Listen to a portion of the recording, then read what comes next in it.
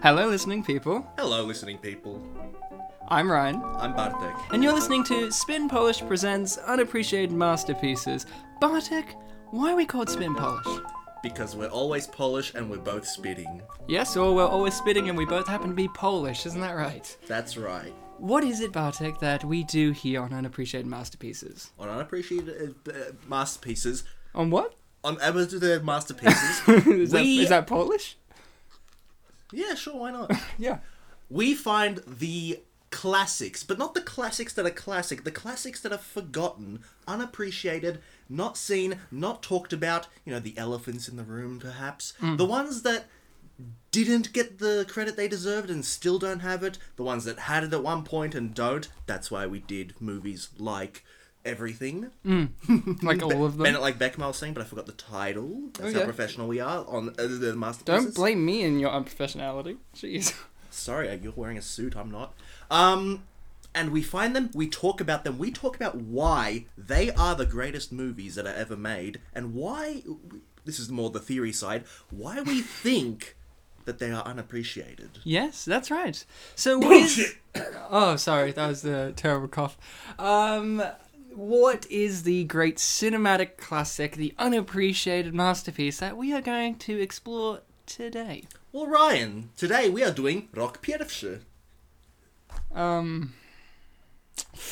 Look, I don't know what that means. You know, we've been doing this for, 25 episodes or more? I don't know. I don't speak Polish. You're just doing this to embarrass me in front of everyone involved. I don't know. What are we watching, Bartek? Well, first of all, are you embarrassed? Obviously. Good. I said though. Rok Pierwszy is Year One, starring Jack Black and Michael Cera. Cera or Sarah?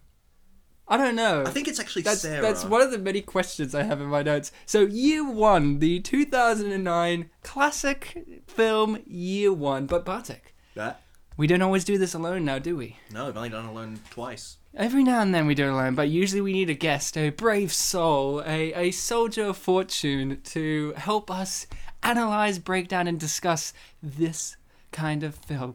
And who is our guest, Bartek? Ryan, I'm glad you asked. Our guest today is very, very cool. It's Liam Amor. That's a terrible introduction. Okay, I'll give you... It is a bit cold in here, I must say that. I will give you a great introduction. Liam Amor is our biggest guest, and I don't mean like What just... the hell, guys? Are you trying to insult me? I don't mean it like just physical size. I mean Alright. as in stature of career. You're the one who's actually got a career of some sort in acting and in films. You're actually our guest that can give us an idea of how the behind-the-scenes process works. Liam, of course, has been, in a few things that you may know, such as Liam has, of course, been in Neighbours. Who Yes. could forget? He was also in the television movie Hawk as Yes. Robert Ray. Who could forget that? Of course, Liam only chooses the top-class stuff like Blue Heelers. Only, yeah. Top shelf TV. Top shelf. And my personal favourite, Bartek, you okay? I'm having a good time. Liam's career isn't funny, okay? I mean, he's a funny guy, but it's not funny stuff being So an far, actor. it's hilarious. Keep going, yeah. And whatever happened to that guy as Jamie in the episode, the classic Fat Pig. The Fat Pig episode. What was that episode Great about? little bit of improvisation in there. What was that episode about? It was, Because I looked up Peter- I looked up the show and it sounded actually interesting. Like it got like a high rating, and I was just like, I don't remember this show. It got It like an was. 8.2 or 3 on IMDb. I think you and I'm guys like, should definitely do it on this podcast. Yeah, whatever happened if to you that branch guy? into TV, you know. whatever. Yeah, unappreciated TV shows. Yeah. Yeah. So what happened in Fat Pig? Fat Pig was the name of a restaurant Ah. that Peter Moon had opened up, and he in a brilliant little bit of improvisation looked me up and down and then suggested that I would enjoy eating there. I think it was a fine bit of Australian comedy right there. Yes, and we're going to do a fine bit of comedy today with Year One. Wow, I thought this was a serious intellectual podcast in which we mined cinematic history for material. Yeah, well, this is cinematic history, and it's a comedic piece of cinematic history. This is no Schindler's List, of course, but it is an equivalent in the world of comedy. if you'd listened to this podcast, you'd already know that we discovered the exact point in history where sexism ended forever. And that was, of course, with the film Sorority Boys. So this is 2009, one of our more recent films. So we are going to get this started, of course. Before we do we have a personal history with this movie? Oh yes, I saw this movie in the cinema. What a great choice. Yes. Was it great? Do you remember your experience with it? Vividly? No, this was a case where I remember enjoying the movie a lot, but as the years go by, and it's been 7 years, Wow. very little bits of it stuck. Like, I remembered it was very early in history, and it had, like, a bunch of biblical characters from the Old Testament, and yet it had a lot of New Testament stuff, like the Romans and stuff. Like, well, obviously Were they? started We'll earlier, get but- there. We'll get to the Romans. Yes. So my history with this, Liam, is I rented it from Video Easy under the assumption that it would be the best film ever because it had everyone that was funny in it at the time. Like, you know, Paul Rudd was just kind of emerging. I knew he was in it, and it had like Tobias from Arrested Development, and it had, you know, Jack Black, and it had Michael Cera, and I'm like, oh, this is gonna be great.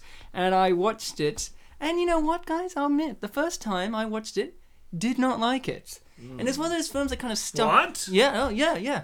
I didn't like it the first time around. It stuck with me, being like, why didn't I like that movie? Why? And then I watched it again and again and again, and I just realized I was just too young.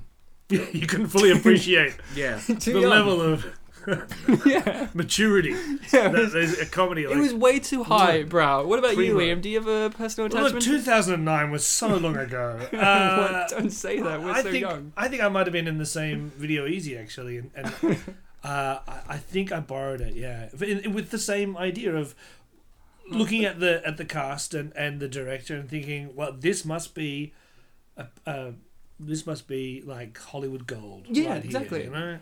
And well.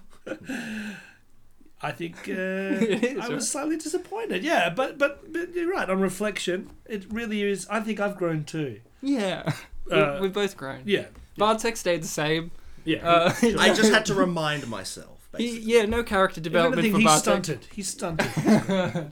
So we're going to start this master affair we're going to start it, so get your copy ready, guys, because I imagine all people of a sane variety have their copy of Year One readily available to watch at any time. So I'm going to press... $6 from the last available Video Easy in the world. Yeah, right. So I'm going to try and start this in 3, 2, 1... will my DVD work? Bartek, the DVD. There we it go. is. 3, 2, 1, play. So we're now got it happening. We're looking at the lovely lady herself. Is she a real person? Like they modelled her on someone real? Yes, You've been around for Columbia. Rita Hayworth.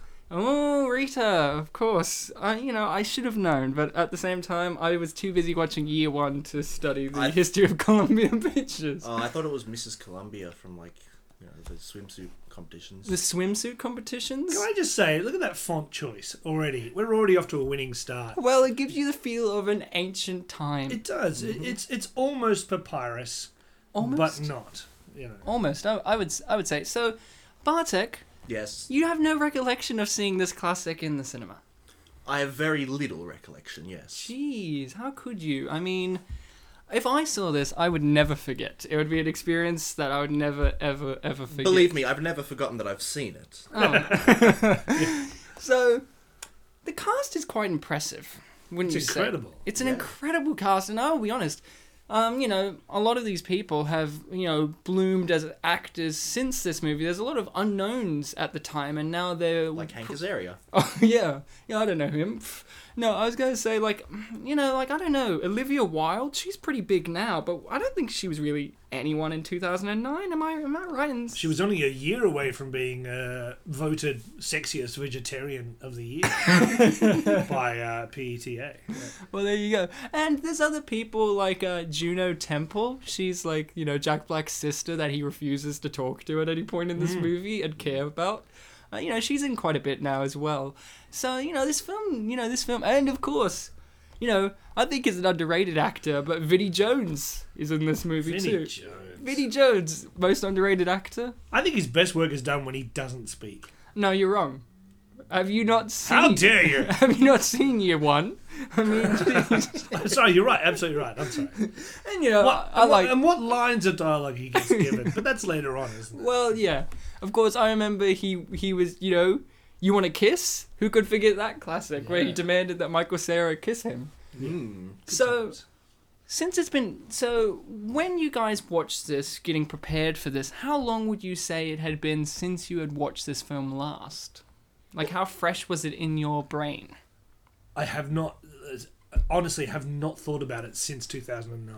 Okay, what about you, Bartek? Have you seen it since? Like, your theatre experience? No, literally the theatre was the first and last time I'd seen it before yesterday. Well, I saw it last summer when I was back home for Christmas. It was on TV, and I was just like, well, you know... How bored were you? It was a Sunday night. I mean, come on, nothing else to do. It's God's day off.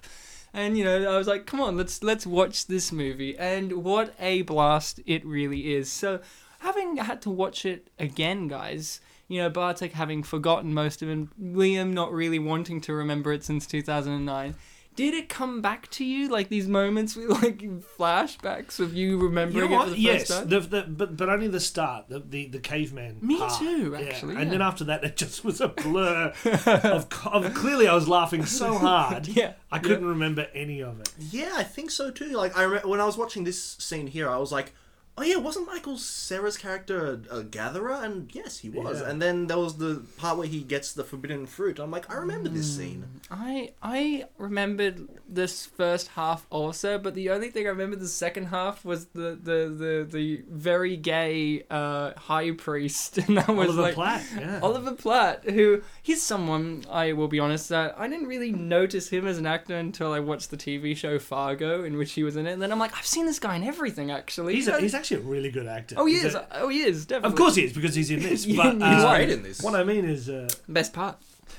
There's a scene, there's a moment coming out which I think really, this film, if anything, can put a stamp on history and just say, let's just put feminism back about 60 years. Well, no, in all fairness, this is during prehistoric times, so feminism is not what we understand it today. No, but it was made in 2009. Yeah, but this film is a historical piece. It's set, it is true. Yeah, absolutely. It's setting itself in year one. Can I just, really jump on this? Yes. I was watching this with my household last night, so my girlfriend... There it is. Yep. Armpit hair. Ooh, Yeah.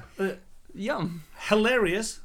She doesn't have hair on any other part of her body apart from her head. Well, what a great joke we that didn't was. get to see much else of her, so, we don't know yet. But what I was Is that saying, Kenny Baker then? I Passed? I don't know. I hope so. Yeah. You could only hope. I mean, Bill Hader's in this movie too. Is he? He's the witch doctor. Yeah, but is he? Like, who knows? Who knows? There's so much makeup there.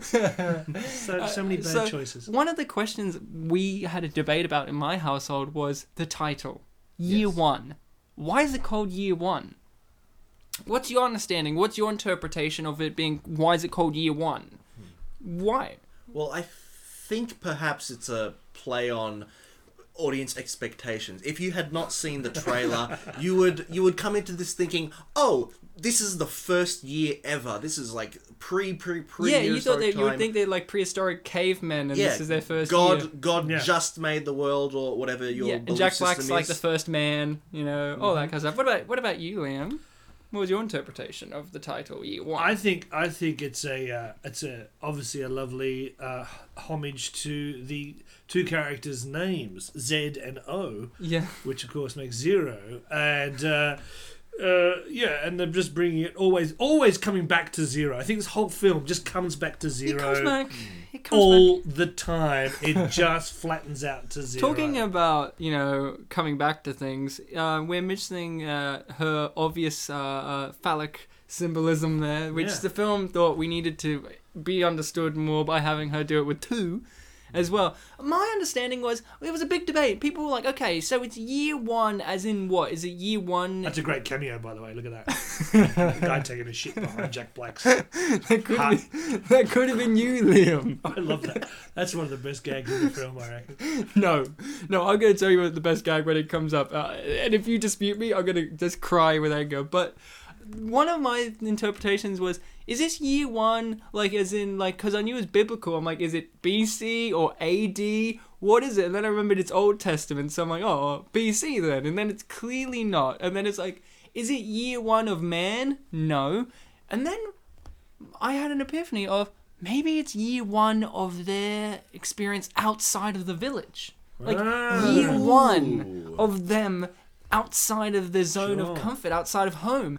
Because you could easily get a sequel out of this. Like, if it did much better than it did, it's set up for a sequel. Jack Black was going to... You go all the way up to... Year 4. Yeah, at least. The intelligence of the comedy would be year 4 level, you know? Like, geez. Or the sequels could be the rest of the year. Oh. Because what? They're only a week. And they do a a prequel. Is this called like 8 months? And What do you think those apples are made of? Are we talking about from the world of the film or production? In the production. I think they're like Look at that. green apples, and they've used like a CGI effect. So That's a great use of budget there, isn't it? I mean, it really is. Look at that. Last film we did, Guess Who? They spent $100,000 on special effects to digitally edit out Ashton Kutcher's wristband.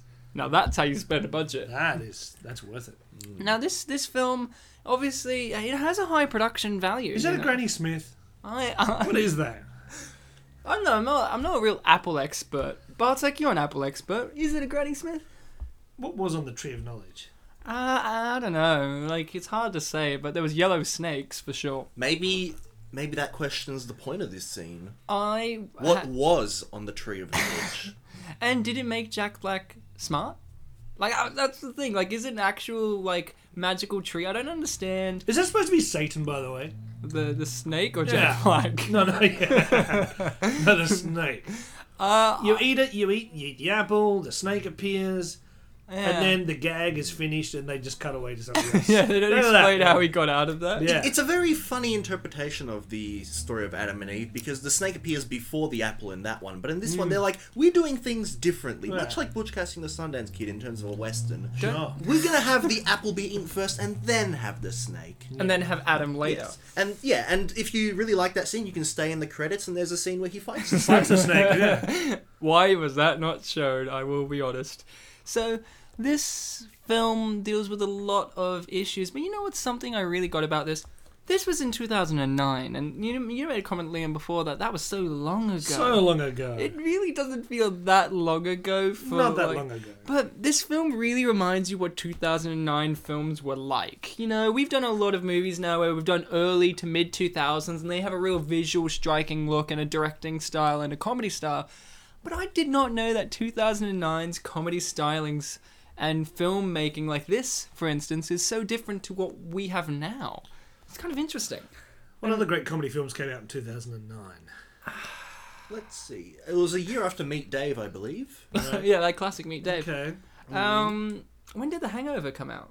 Way after that. 2011? No, I'm pretty sure Hangover was 2008 or 9. I'll do a quick check. I mean, the third one came out in like 2013 or 14, so think about the films. It was 8 or 9, I'm dead sure. Liam may be wrong about this, and he's a colossus of film, so who knows? He may be right or wrong. We'll have to... Again with the weight jokes. Come on, man. No, I'm saying that you're like our hero. Look at that. Isn't she great? What a great actress. Yeah. Juno Temple, daughter of Julian Temple. I thought you were talking about Michael Cera. Juno Temple. Again, she's someone that I only kind of discovered in like a film at recent, which was Horns with Daniel Radcliffe, in which one day he wakes up and has horns, and that's how you make a movie. But so this film came out at around the same time as The 40-Year-Old Virgin. Really? It's also a Judd Apatow, clearly. Judd Apatow produced this film and that. Borat came out. Oh yeah. Step Brothers. Yeah. Hangover, you're right. You're absolutely Thank right. you. I think an apology is owed. I Sorry, won't give it Ryan. to you. He says. I won't give it to you. So Me, Myself, and Irene came out that same year as well. really? And School of Rock, big year for Jack Black. No, School of Rock was like 2005, Liam. Well, Borat was 2006. well, Are you looking at lists? The internet is wrong. He's just looking at lists of comedies and just assuming they all came. What a great year was for Jack Black. What a great year for Jack Black must have in that year alone did Look at that School of flip. Rock and Nacho Libre at year one. It was a stellar year. Big year. Big year. And that was Year the one of his career, really. Yeah. And that was the year Michael Cera did The Graduate too. I would watch that. Now, who is that? Who is that as the... We already said who it was. No, but is it? You can't tell. It really is, because you could tell by the voice. Yeah. In the bloopers, you can. Yeah. No, but in this, I told by his voice because Bill Hader every now and then does like to do this kind of voice where he's just like, "Yeah, I'm so matter of fact. I'm Bill Hader. You get it? I'm speaking in an ironic way, but I'm telling the truth about everything. You know, you get that's the joke." I just imagine Harold Ramis going up to him going, "Listen, Bill, what we're gonna do is it's a caveman tribe. We're gonna dress you up. Sounds great. I'm gonna get some hair and some wig. Fantastic. And we're going to put you in blackface. Hey, you How do know- you feel about that for comedy purposes? Good. I imagine. You know, I mean, Will if people Robert- be able to tell who I am? No, they will No, not no. be able to tell who you are. Oh, well, I don't want to. That's good. I don't want to be remembered for this film. Yes, Give it's me a skeleton twins. it's a strand of blackface with red, yellow. And Hey, I white. mean, remember at this period of time during the 5 years of like 2009 onwards, you know, I would say blackface was acceptable because Robert Downey Jr. you got Oscar cannot nominated. say that. You, Remember, you got Oscar nominated Sure. for freaking Tropic Thunder. Sure. So that's what the Academy said. That's okay then. But there was context. There's context There is here. no He's a witch context doctor. It's year one, guys. Yeah, it's true. That's true. He is You're a witch absolutely right. doctor. And that is the beauty of this film, in that you can get away with anything. Because it's year one. There was no PC culture back here. Sure. So here's something I'll ask you. Do you guys like Jack Black? In general, are you a Jack Black fan? Do you appreciate his catalogue of work? Do you think he's a good actor? I'm going to say I'm a fair weather Jack Black fan. Mm-hmm. I go up and down depending on the Yeah. role. Yeah, I agree. What about you, Bartek? Because Bartek has been told by the kids that he looks like Jack Black. Sometimes, yeah. Those fucking kids. So, what about you? You a fan of old Jack? Well, growing up, I certainly remember whenever a movie was advertised as having Jack Black in it, that was always, you know, a good thing in my book, because I remember, I think my first experience of him was School of Rock, and that's a classic, definitely appreciated. So whenever I saw a movie that had him in it, I was like, oh yes, this will be fun.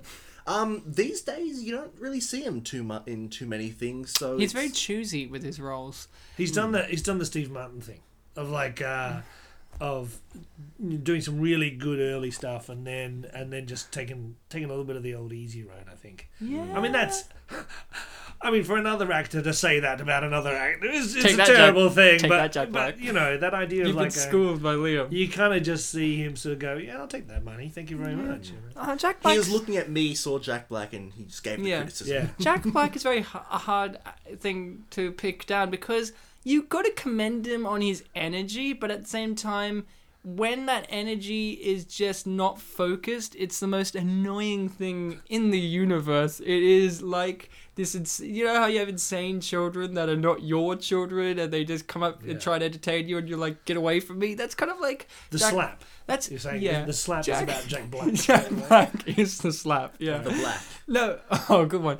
But Jack Black, my first introduction, because my parents just kind of were those parents that kind of let me watch any kind of movie. Was what's that one? Orange County, or whatever. It's just like he's Orange County, yeah. yeah, that movie or something like that. Oh yeah, I remember that. He was in that randomly. I'm like, oh yeah, I know this. I guy. like his early work. I like Bob Roberts. High Fidelity. Yeah. Yeah, what was that? No, Jack Black. I actually do. Mars Attacks. That was. Oh my god, I loved him in Mars Attacks. Like that. What I'm saying is, I like Jack Black. I do like him. He chooses wrong roles sometimes. You know, Nacho Libre was one I hate with a passion. I hate Nacho Libre so much because you saw him in School of Rock and then he followed it up with that. Jack Black, I think it does the up and down choices where he goes, I'll do School of Rock, then Nacho Libre, and then Year One, and then on and on it goes. And But you could see the thinking behind Nacho Libre. It was like the runaway hit of Napoleon Dynamite. Yeah. Same director, same idea. Oh, by the way, look at this. I love the fact that there's a North American cougar somewhere near Egypt. well, we don't know how far they or walked. the Middle East, or wherever We they don't know are. how far they walked. That's a long Walk. trip, yeah. No, Jack Black, one of my favorite Jack Black things is when he does it too, when comedic actors do serious roles and they actually do them pretty well. But I like Jack Black, when he does a serious role, he still doesn't stretch far from being Jack Black. Like, my favorite Jack Black performance is him as Bernie in the film Bernie, where it's like a true story film, and I'm just like, oh, look, Jack Black can act. And then you watch Year One, and you're like, Jack Black can tell jokes. Just to interrupt for a second, Ryan, sorry. The idea that this film you know, Michael Cera's character just gets attacked by animals, and then all they do is cut away. Yeah, And you're then like, is he it's dead? never explained how he gets out. Oh of yeah, it. the credits don't have a cougar scene. There's just no cougar scene. No, it's just got attacked again. See, this is the kind of film.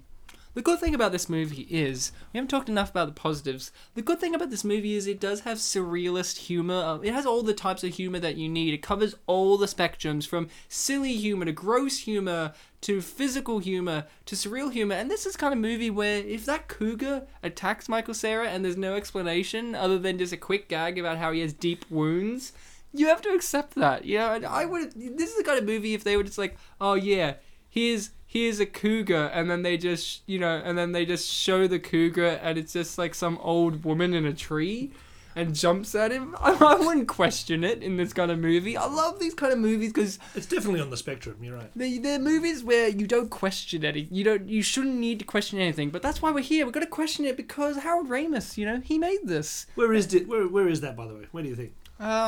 Obviously It's Canada, isn't it? It's got to be. Canada. No, it's The obviously Egypt, Well, where it's nice and green. Well, it's year one, so it's probably, you know, Pangea or whatever. Yeah, it's called. you're right. yeah, but it's not at the same time. So, yeah, this movie has a lot going for it. It is that kind of comedy where there are no rules, and sometimes comedies where there are no rules kind of fail, like the Scary Movies. They started out with comedy had no rules, and then it kind of flip-flopped and failed. And this is the kind of movie where I think it really succeeds. Like Jack Black here, we're not even 20 minutes in, and he's about to eat poop. I mean, Yeah. and it's green too. Yeah. Like, I know. what was that? He's like, it's apple. It's clearly not the golden apple that Jack Black was eating earlier. Wouldn't it be funny if it was his own poop? And he's like, no, that's fine. He says, He just took it too far, right? No, Jack like licking it and now chewing into it. No. I accidentally watched the unrated version of this movie, and I don't know what the differences between that and this movie are, so we'll find out. Yeah, I don't actually know whether my DVD copy here is unrated or not. Well, it's an But underrated classic, that's the witch, for sure. The Witch Doctor said fuck, so I don't know. Yeah, so mine also said The Witch Doctor said fuck, and I was a bit surprised that this movie actually did have fuck in there. It was a bit of a surprise. It was kind of like, you know, sometimes when you drop the F-bomb in a comedy movie, it can really make or break the joke. Isn't that right? Like, don't you think? Because it's just like, if you haven't pre-established that this world is a world where you have characters or situations that can involve vulgarity of words like that, it really can be jarring. But this film, you know, they did it once, and boy, did they use it. I don't know if you saw that, but the cow's legs were tied together when he jumped on it. I don't know if you could see that. That was obviously the choice of Kane. He's a very logical guy. Did you tie the cows up? When was I supposed to do that? So here we have one of the first very many cameos of actors who are bigger than this project, really. And of course I'm talking about David Cross. And Ant-Man himself. You know, Paul Would you Rudd. call him Cameo? Oh, what? Paul Rudd? No, David Kane? Cross. No. He's like the antagonist, really. Yeah, well, he's a recurring flip-flop. He's the antagonist. He gets them like sacrificed. He gets more than once. He gets more than one timeline, and I think that he gets to that puts him up a notch. You know? Yeah, it's true. And Paul Rudd, Ant-Man, like we mentioned, is in this movie. A lot of people. Who was the one actor or actress that appeared in this movie that you didn't expect to be in here? Anyone in particular? Because mine was the guy who played, apparently, the Prime Minister, the guy with the stupid hat who just does all the hand gestures to the king. Oh, he had a point. David Pasquizzi. Yeah, I didn't expect him to be in this movie because I'm used to him from like Strangers with Candy as her like stepfather, and I'm like, holy shit, it's that guy. And in this movie, since he's wearing a hat, you don't see it's like full of his head. He also reminded me of what's his name, the guy that's always in Wes Anderson movies all the time. The Indian guy. No, There are a lot of people in Yeah. Sanderson I'm movies. trying to think of. He was in The Piano. Was it him in The Piano? We'll figure it out while we go And on. the piano. I have my copy of Grand Sam Prix. Neill. Sam Neill in that classic Wes Anderson movie.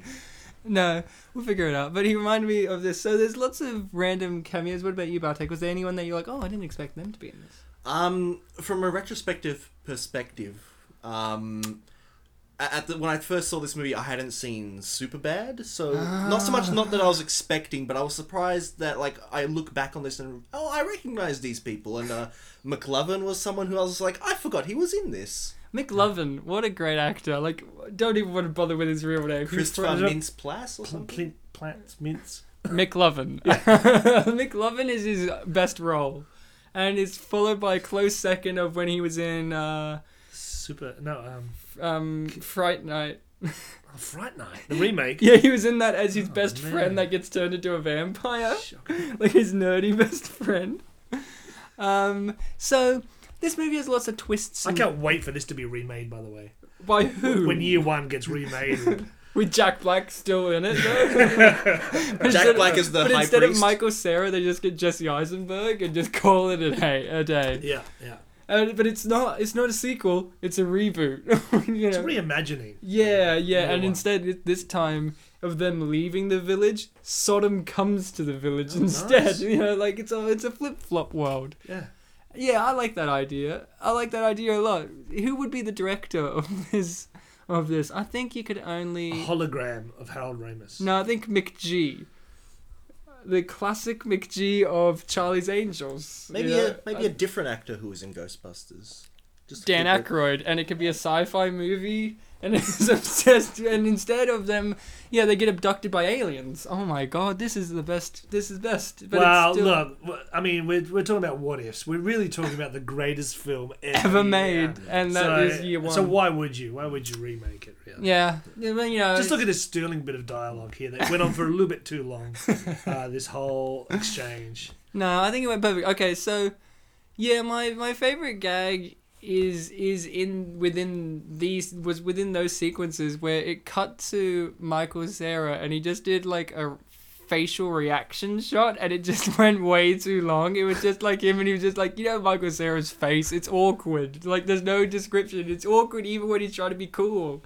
And it's just like him like smiling big and being like, because they're like, it wasn't murder. And he's like, I think it was.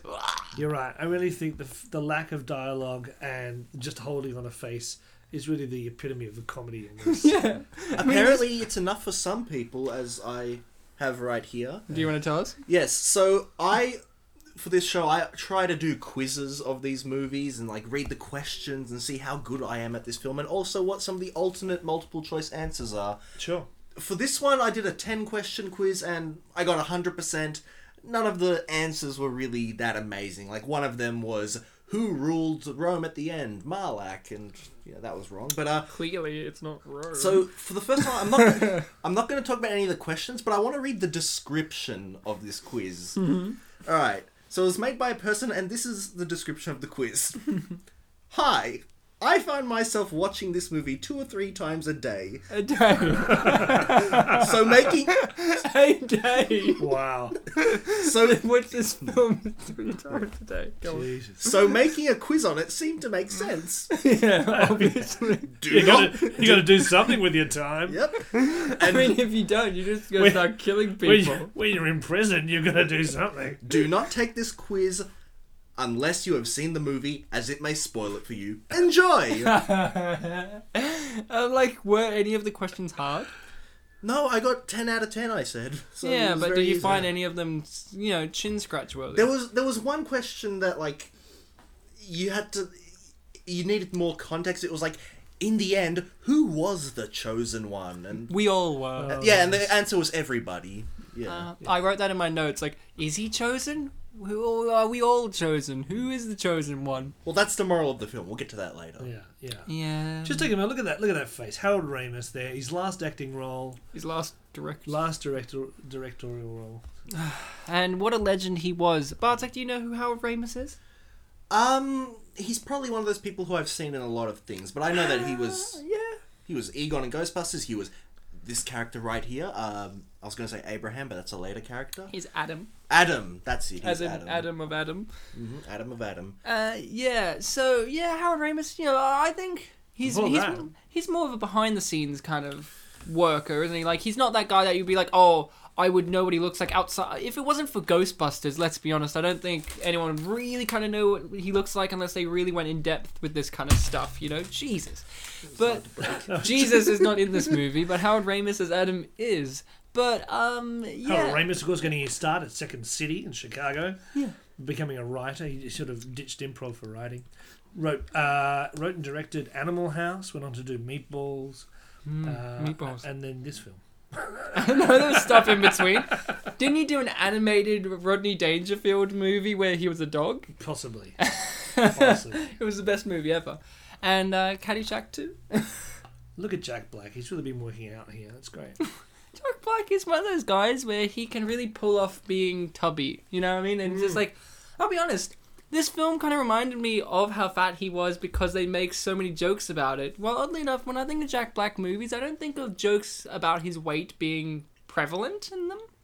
Which I think is kind of neat, you know, because like, you know, like, it's so easy to be typecast as this tubby guy. That's a great bit of scripting there. All my brain blood was in my boner. I think that's the... Now, do you think... Here's a question. Do you think that was scripted, or do you think it was ad-libbed? Just ad-libbed. Could have been. No, I don't know. You don't think his character is smart enough to know how blood works and like the biological structure of the human body? They believe that the world ended beyond the mountains, but he has a clear understanding of the human respiratory system. Again, I love the fact that the comedy is just layered, so many layers. It goes straight from a whoops, she's a lesbian gag to shitting oneself in a fart. To fart gags. There's no in between. Look at that terrible swing of David Cross. He just cannot cut wood. He has grown up in the city. Look at that. Well, in all fairness, I think it is... No. He cuts wood like a stand-up. I mean... No, I think in all fairness, that is a choice of the actor and the director, because... Kane, throughout this movie, is, you know, a slacker. He doesn't actually work very hard. It seemed like Abel was the worker. So I'm just getting distracted by this guy fighting goat in the background. There's a bit of goat wrestling. Still fighting him. Look at that. And he's gone. He just disappeared. The goat went. So, you know... I felt like him not being able to swing the axe very well, it's very multi-layered when it comes to character, because I think it's very true to the character. If I saw Kane being able to actually do, like, physical labour, I wouldn't believe it, because I think, you know, he's too smart for that. He's too tricky, slippery to actually just be stuck doing physical work. He would get other people to do it, or say that he did it and only did a portion of it. Right, Sure. You accidentally just revealed the subtle joke. What? The first thing you said there was Kane being Abel. Oh, there you go. I guess That is such a multi-layered joke. Yeah, the Old Testament was full of laughs. All Kane was good, but it was caning. Did this happen? Did he get struck by lightning? I'm not really up to date on my Kane. Didn't he have like a mark of a murderer or something? Probably. That's probably it then, because every time it's brought up, he immediately says, "I didn't kill my brother." And he didn't. Obviously, it was an accident. Ran It into was the rock a lot of times. horseplay, as they said several times in a row. Now, Liam, you're an aficionado on comedy. I mean, Yes. you teach it, I guess, and you do all this stuff. Sure. Repetition is a part of comedy. Yes. And Sure. this film uses lots of repetition. Yes. How does that, and Sure. how does the use of repetition in scenes in this movie help elevate the comedy in your brain? I think it really it cries out of like we will keep doing this until you laugh. Yeah. It's more of a defiant thing. Of So you would say this is screw kind of you. like this is kind of like punk We're comedy. going to do it again, and we just use the same gag again and again and again until you laugh. Yeah. So it's kind of like that Tim and Eric kind of comedy. Yeah, or is it kind of like that Andy Kaufman kind of comedy where he'll just read Great Gatsby to you? I think it's doing a for, great like, disservice to 3 Tim hours? and Eric and Andy Kaufman. I think this this is right a up there. standalone film. You cannot compare it really. It's, Yeah, that's true. But comedy still has roots within other Sure. things, you know. So The Maybe. repetition. Well, yeah. I guess the only repetition really is the classic. I need to lay with the woman, yeah, and that's he like gets frustrated at every that's their turn. version. That in comedy standing is right up there with, you know, Who's on Second. You know, like it's right up there in that level It actually- of genius. It ticks all the boxes for American comedy. So if you look at it, it's like you've got the buddy, the buddy system. You've got the mass approval moment at the end of the crowd. You've got I'm so glad digs that you at said lesbians, gays, and goats. It's fantastic. It's got Let's everything. not forget also racism. And racism, yeah, absolutely. Everybody's favourite. It is. No, I'm so glad that you mentioned the whole American comedy thing, because a lot of the reviews I found for this movie made great comparisons to Monty Python. Really? Yep. Yeah. And you shall enjoy that. Yeah, so, you have that opinion, other people have those opinions. Maybe we're all right. Maybe it's Canadian comedy, which is the in-between of both, because you clearly said it in Canada earlier. I think clearly Monty Python did a film called The Life of Brian, and this is set around the same time, so the comparisons are striking. Striking. Yeah. It's striking. So, of course, here's one of the things. Jack Black's infatuated with two people, and that causes a lot of the problems. He's infatuated with this princess that he does meet quite late in the story. Sure. And he's infatuated with Maya, who, sure, she doesn't like. It's like Ben-Hur. She doesn't like him, and there's no real reason for them to like each other other than he has, as we quoted, what was it? Blood in his boner. Yeah. Brain blood in his bones. And there's a moment later on in the film where Jack Black actually does brush his erection against the princess when they hug goodbye. And she's like, okay, jeez. So, this is the type of... So, these are not... Romans! They're not Romans, Look though. at that! Well, what are they then? They're sodomites. Oh, okay, sure. Well, no, in all fairness, though, the whole brush head Roman thing didn't just originate with just the Romans. They incorporated that using all the mighty cultures of other things There you go. to make themselves great. So, Spit if you and polish for all your educational needs. Look at that. Yeah. Yep. So, the idea that these guys are Romans can be very... it's easy to be misled by the idea because we're used to the aesthetics of Romans, but they have other things going on as well that aren't so Roman, like in the ideas of what we understand to be Romans. Like the chariots, the red capes. Well, no, but, look at Vinnie Jones here. He doesn't, he's supposed to be their Roman commander dude, but he doesn't look as, the idea of what we understand Roman commander dudes in popular culture stuff to be like, very, rich looking and upper classy and all that kind of shit and still mean. I don't know why Jack Black has sand all over his face. It's supposed to be a cocaine reference. This is... It's hilarious. Look at It that. is up there with Tropic Thunder. It's like he's just stepped off Scarface. Wow, could you imagine Jack Black's Scarface? His little friend being... Hello! To my little friend. No, but he would say it how Jack Black says his things where he would just be like, say hello to my little friend! And he just shouts it, and he does that thing where he's Say like... hello to my little friend! And he does that thing where he does that, that quiver in his singing voice kind of thing. It's like, say hello to my little friend! Yeah, It's like, jeez. This was a good gag. That was I've got to Yeah. say, very this funny. was a very funny gag. It was a gag that I did not expect to happen either. It seems so obvious, but you still don't expect it until it happens. What was the line? Even warriors have to sleep. Even warriors have to sleep. And Yeah. both of them, who are Fellas. very much opposites, went to sleep. So it says that these two do have the heart of a warrior in them. Yeah. While still being a funny gag. And they somehow managed to, know where to walk. Considering they have no knowledge of navigation. Well, Ryan, you forgot. Everyone is the chosen one. Yes, true. But he is the chosen one, especially. So here we go. McLovin's finally here. Everybody's favourite actor. Mm-hmm. Um, Along with Hank. Oh, Hank. We all know Hank, don't we? Yeah, everyone on The Simpsons except some people.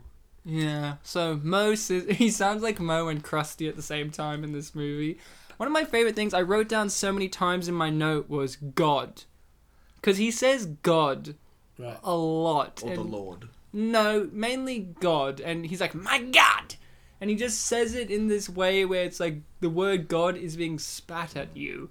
It's like, I'm going to sacrifice you in the name of my God! So you brought up Monty Python earlier. Isn't this sort of... Yeah, it's very Python? Monty Python-esque, where it's like, no, it wasn't. We were just going to play, what was it? Stabby, stabby, Bernie, Bernie. That classic stabby, stabby, Bernie, Bernie. Mm-hmm. So we all are familiar with the biblical stories that they're making fun of in this movie. There's not one of them that flew over anyone's head. No. I think I got them all. Yeah. Good for you. Did you, Ryan? Obviously, but lesser, people who may not be as Wait, familiar- this is based on the Bible. What? No, I mean Old Testament. It's an adaptation. All right. That's a sequel. It's Sure. the New Testament where they somehow leap to like Jesus times. Yeah. So biblical, Old Testament-y. And, in the film, they don't really establish if God is there. Sure. I think that's very interesting because they've established that, they've used the backdrop of, a time in which people were more prevalent to the belief of God. And, they don't even know. There's a point where Jack Black even says God or gods, whichever one. Yeah. He doesn't even know anymore. Well, he's a simple hunter. Yeah. Michael, in that scene, though, that you were just talking about, Ryan, Michael Cera does say a line along the lines of, maybe God stepped out or something. Yeah. So I think that's kind of the idea of the film. God stepped out. No, I think Jack Black said that, and he's like, no, maybe how it would was God Jack step out? I mean, if he's God, he can create anything from nothing. Why would he need to step out all the time? Which is a good question. This film is a real kind of, a handbook for like religious Atheists. studies. Is Religious that studies. No, because it deals with both sides. The positives of devout belief and the negatives of that also, whilst also being a historical timepiece and, of course, is a great satire, and also showing the side of atheism. Sure. So it's a really thought-provoking piece of I think cinema. that's what they set out to do, actually. I mean, Harold Ramis, I mean, Yeah. I don't know what his take on religion was at the end of the day.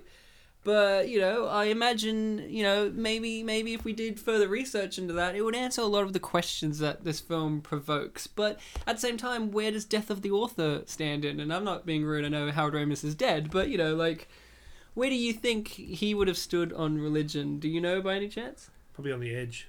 On the edge of it. Looking in. Well, this movie is very edgy. Yeah. Yeah, I mean, look, we just had Harold Ramis directed Hank Azaria there to be very menacing and close to the camera. I mean, it was an emotional piece. So, Bartek, when you were watching this, The first time or yesterday? either time, Okay. was there anything that stood out to you? Anything that you found really, really good or engaging or even peculiar? So this movie does a spin on a lot of kind of modern... this is kind of related to the American comedy thing. Modern day jokes, but done in, quote, year one. Like when they're heading towards Sodom and Christopher McLovin follows them. And he describes his familiarity with Sodom as being him and his buddies sneaking out to go to Sodom and having some drinks. That's like a modern day kind of thing. Like, we snuck out making sure Dad wasn't watching to get drinks and stuff like that. So there was a lot of stuff like that in this film. And even this scene right here is talking about circumcision. It's like... obviously that had to start somewhere. Well, yeah. And maybe it started as a really awkward thing. Maybe it wasn't a... Well, God is doing this, we have to do this now. That kind of referential thing of the modern day humor into historical or other time things goes way back into Hollywood. I mean, thanks to like Bob Hope and Bing Crosby, that's probably why we have that type of humor in Hollywood movies where they use modern slang and modern references and talk about things such as talking about going to Sodom like it was a nightclub. Yes, but in this movie, it really feels like it hit that later 2000s, kind of the modern day kind of referential humor, Yeah, I completely understand, and I feel like, Liam, you're into... It's almost like a string of sketches held together by a very flimsy premise. But it's of not being that set- flimsy. It's No, not that flimsy Clearly of a not premise. that flimsy. Now, Liam, you're into impro and improvisation, Sure. and I think it's fair to say that a lot of modern comedies, such as Year One and 40-Year-Old Virgin and Hangover and all these ones that we did have a little mention of before, and modern comedy now, really set in stone of ad-lib. Like, they have a loose plot and they just get actors like Will Ferrell and Jack Black and go, right, here's an idea of the scene. Just do the take 100 million times in funny ways and we'll get that together. Do you think that's do you think this style of comedy of impro kind of evolving into this way into cinema is good or detrimental to comedy and films? You know what? It's a weird... I'm not sure I've made up my mind about that yet because it's still a bit early to tell. But it certainly is starting to change the face of comedy films. Yeah. Because there's a lot of fat in films now, I reckon. Whereas once upon a time they would strip back, they would write out the joke, perhaps the weaker jokes or the things that didn't work. And now, of course, because when digital came along and you didn't have to worry about the cost of film, suddenly you could do as many takes as you want, etc. And especially Apatow and his company and also a lot of his peers have that idea of, well, let's just keep going until we find the gold. And it comes out of that idea of people being comfortable with the philosophy of improvisation as well. So they go, we know we can do this. We know we can keep trying until we find something else. Yeah. And then I just feel sorry for the editors though. Yeah. They have to sit through like hours. Have you ever tried to sit through the deleted scenes from Spinal Tap? No. It's like another whole movie. There's another whole movie there of... I've tried to sit through the same thing. Well, they did that with Anchorman. They recut and made another movie. And it's just like the legend continued, whatever. It's just like, geez. I find it weird. You just said it's too early to tell. This specific style, this kind of brand, what we're watching right now, has been going on for what is like nearly over 10 years. But if you compare this to a movie today from the Apatow, like this was 1 hour, whatever it is. What is it? It's 1 hour 35. 1 hour 35. An Apatow film now goes for at least 2 hours. Oh my god! And a lot of that stuff is like you could just drop on the editing room floor. And well, in all fairness, in Apatow's defense, I feel like he specifically, in comparison to say Ramis here, will have comedy, blah blah blah, but he will have dramatic moments in the films. There are more meat to the bones. In comparison to say this and something like he'll find the dark and the light. He'll find the dark and light. Like he did 40-Year-Old Virgin, didn't he? Like that film has a lot of great serious moments in it as well. Like when you rewatch that, you kind of forget like, oh yeah, but then again, the premise is a one-joke film, and it just kind of spirals it out to how much can we get in there. And since you're big into impro, do you have, and you've been on films and TV and all that, do you find, how does it feel to do impro? Have you had to do impro for film and TV stuff yourself? Because I was on the second season of Thank God You're Here, and that was a really interesting kind of experience because it was not anti-impro, but it was using the elements of improv when it doesn't work for comedy. Yeah. So if you look at it, this is getting so off the track of year one, but if you look at it, year one raises all these questions. It really does. They have guests who, some are really good at improvisation and some who are like a deer in the headlights. And the fact is that audiences love it when you fly and they also love it when you fail.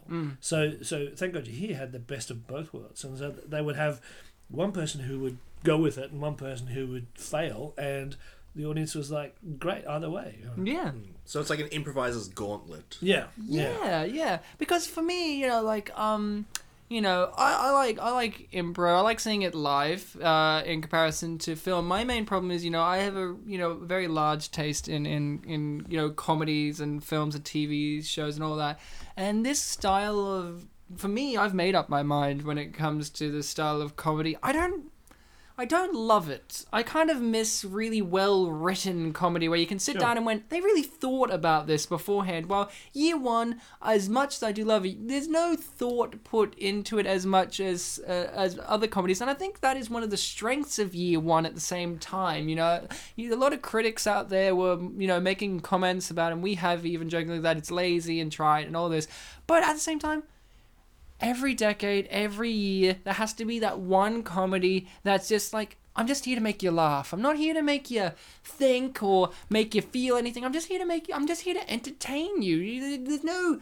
Comedy doesn't always have to have a deep existential meaning to it, or doesn't always have to have like a giant theme or message or whatever. It's just like, if this is a funny idea, let's do it. And like you said, this kind of feels like sketches in between with like a plot in between. Yeah, they've thrown everything in much the way, not in the same extent, but in the way that something like Flying High or those early films. Yeah, or even Life of Brian. Life of Brian would just do like gag. This is kind of... This has got a little bit more sort of storyline propping it up, but Yeah. at the same time, they are trying to fit in as much as they can. Yeah, they're trying to get in as much as they can. You know, they're just trying to shove as much in there as they can get in, and I commend them on that. Yeah, and even the main characters themselves, there are two different kinds of comedic actors. You got the loud, crazy Jack Black and the Michael Cera, who's just he really embraces the whole awkward. Well, kind they're of your comedy.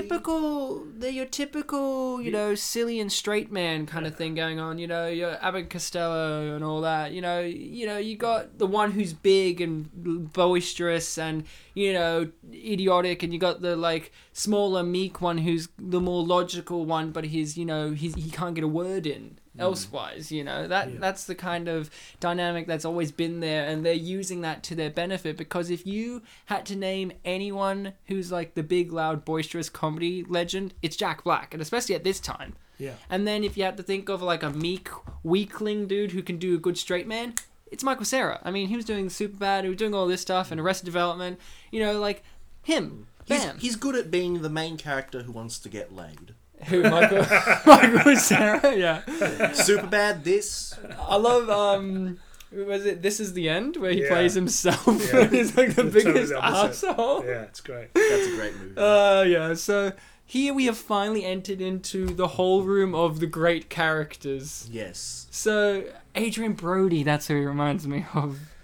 Oh, He reminds me right. of, like, with his, He is the with his- Dave in TJ and Dave, the improv duo that are currently taking over the sort of superstars at the moment in the improv world in Chicago. Nice. Because they do this long form comedy, which is slow and steady and really a lot of people coming to see them. That's great. They've just written a book too about it, actually. That's awesome. I've been a fan of his since like Strangers with Candy, and he plays like Stu the Meat Man, and he just refuses to leave. You know, He came up with Carell and all those guys in Second City at the same time. yeah. He was like, I don't know why I did not expect him to be in this movie, but when he popped up, I'm like, hey, look, it's Stu the Meat Man. I love this guy. And I loved him in this movie. He was my favorite character. And he's apparently the Prime Minister, which confuses me greatly. Yeah. Yeah. But he's the Prime Minister. Great hand acting, I should point Where out. he's just all hand acting and Yeah. going, yes, yes, yes. And, you know, Vinnie Jones, I will say, he's the most, I think, in all fairness, in the world of silliness that this comedy has, he's the one playing it, like, full on straight. Like, he's like, I am a soldier. Like, and you got to appreciate that, because you do need one person in the world of cartoons to be a person, and Vinnie Jones is that one guy. Like, there's never a silly moment with Vinnie. Even when he asks, "Are you a girl? Do you want to kiss me?" It's threatening. It is. I was threatened, and then Michael Cera makes it funny, and you know, so does Jack Black. But like, he's genuinely like on edge, terrifying in this movie. Like, I'm like, I don't want to mess with. Well, in all fairness, no one wants to mess with Vinnie Jones. No. I think he's a scary guy. Even when he was a soccer player, he was a scary guy. Do you know when he was a soccer player, one of his big legendary things was he like tackled this guy and like went underneath and in between his legs, and he was sliding under. He just grabbed this dude by his testicles and dragged him down with him, and he got a red card for that. What a classy guy. Vinnie Jones, classy guy. I think, you know, that's the real title of this movie. I want a movie where it's just Vinnie Jones as the main character, and you know, he's living a hard life, but he's a good guy deep down. You know, that kind of rags to riches kind of thing. Surely there's a film out there like that with Vinnie Jones. There has to be. Snatch, yeah, you're Yeah, right. right. Yeah. Lock, Stock, and Two Smoking Yeah. Barrels. You're completely correct. He's got a son in that one. Yeah. So there's lots of things going on. Now, look, I There don't. is first appearance of the great Australian actress Gia Carides. Look at that. Yes, I did notice her. Actually, I looked her up and I'm like, who is this person? I'm like, oh, yes, it's all coming back. I like the King is... What kind of aesthetic would you say the King has? Because he's got a European King thing going on, but they're clearly in Egypt or like... you Well, know, this is African Middle East. This is an issue that has plagued Hollywood right up to today, isn't it? Really? Why is that? Like, why can't they figure it out? I mean, it seems like it's such an easy thing to understand. You know what I mean? Like, it seems like, well, she's got an Egyptian thing going on with, like, her eyeliner and her, like, little tiara thing going on. He has, like, a Aztec-y thing going Sure. on. Like, why can't they decide? would we I love this guy, too, There's actually. Matt what's his name? Matt. Oh God. I always see him and I just never remember his name. He's one of the original founders of the UCB, the Upright Citizens Brigade And in New York. he's just in this. He's like, I'm trying to watch with my family. This is very Life of Brian-esque, where they're like listening to Jesus, and there's just like big nose. And it's just like this is very similar. I can see why people make that connection between Monty Python and this. Sure. It's very easy. He's basically like at a football game in this scene. It's like, come on, dude, I'm trying to enjoy this with my family. With my family. He was actually one of my things that made me laugh quite a lot, actually, because I didn't expect that to happen. If I had to make a criticism of this movie, it's not what is missing, it's who is missing. With films like these, there's always that one comedic actor or one or two people that you think, if that person was in it, this would increase by 10 points. And that person, for me, I think the King should have easily been cast with Fred Willard. He's amazing. You know Fred Willard? Yeah. I love Fred Willard. I think, where was he in this movie? I'm always happy when I see him because I don't see him that often. I'm happy when I see him because he looks happy all the time, even when he's saying terrible things. And I think that's what one of the main criticisms is like, someone should have been in this movie in a minimal role making it great, because with Fred Willard, he always makes them great. That is a lot of the cast. I have to admit, a lot of people are in this film trying to make it great, and it's not working. So I mean, it is. It's the greatest film ever. You're not seeing David Cross. No, but like the King and like the whole royal court, they barely do much. Like Stu, he didn't do much. It's really upsetting because, and here he is. Kyle Gass. With his testicles. I love the fact that the bag is shaped like a little testicle. It's great. What else would it be like? Sack. So, I'm not saying that this film inspired, Game of Thrones. But why is it that... I think you just stumbled onto something there. Look at that. Why is it that all eunuchs are bald? Can eunuchs not grow hair? Yeah, it's directly related to the lack of testicles. Is it?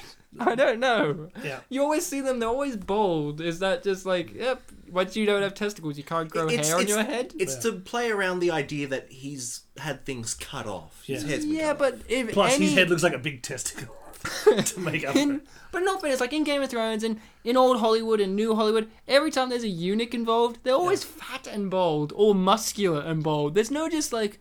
skinny guy who's bald. Maybe that's just like the standard thing of like cut off his balls and shave his head. Well, according to Mel Brooks' History of the World Part 1, once you get the snip, you enlarge in size, apparently. Sure. And if I had to get my knowledge on eunuchs, I would get it from a Mel Brooks movie. That's also one of the comments is lots of people like, this is very Mel Brooks comedy. And I'm like, indeed it is. Because Mel Brooks it is in the same stopped. vein, yeah. Mel Brooks stopped after Dracula Dead and loving it, and there's been a hole in cinema since. I've still got my fingers crossed for Spaceballs 2, don't worry. Oh, we always got to cross. Yeah. I mean, another person who should have been in this movie was Leslie Nielsen. Where was Leslie in this movie? Has he died by this stage? No. No, I think he had a few He years died left. in like 2011 or 12. By the way, Maya, who in this, is a great actress, and she has her own podcast. How did this get made? Yeah. I listened to it. It's great. Interesting premise, yeah. It is, and I like, that podcast is one of the reasons why I want to do this one, but I was like, we got to do full-length audio commentary on these films and really dig deep down into them, because these are films that they're not, in the eyes of the public, are not the greatest, but they're also not the worst. There's just something about them that falls underneath the radar. And why is that? Why does it always happen? There's always movies that get advertised, and this movie got advertised heaps and heaps and heaps, and you just never hear anyone ever talk about it. You're just like, well, it had all the elements, like Jack Black and Michael Cera and Howard Ramis and Paul Rudd and all these people. And the concept is not bad. This idea of these two Neanderthal dudes kind of stumbling into the Old Testament world and seeing it from a different perspective, it's not a bad concept. So where did it fail for the general public? If it was made in 1989... or 1945. 1980, I reckon 1986, if this was made then, it would have just cracked along. It would have been a really, top comedy of the year. But because it was made in 2009, it felt like I think it a missed the lot boat. of these jokes are like Howard Ramis is just recycling material, and a lot of the script is like pretty base. it's comedy 101 with a lot of it. Yeah, but I think for general public mass, Comedy 101 does very well because big comedies that are doing very well right now, like just basic ones. Like there hasn't for me been a comedy, like an actual one that's billed as a proper comedy at the cinema that's really knocked my socks off in ages, but knocks everyone else's socks off. Like for me, I'm in the minority when I say I hate Step Brothers so much. Sure. Well, again, that's a film that lacks the clarity. But that's considered a modern classic. It's debatable. Debatable, but true. I saw it with my stepbrother in the cinema and we laughed. And that's a 10 out of 10 review from Bartek. When you saw this, did you laugh? I must have, because it's very funny. I must have. I think I laughed out loud about three moments. There are three distinct places where What moments were where a those? guffaw came out. Yeah. I think it was when he hit her on the head earlier on, and it didn't work, and she hits him back. That was a great moment.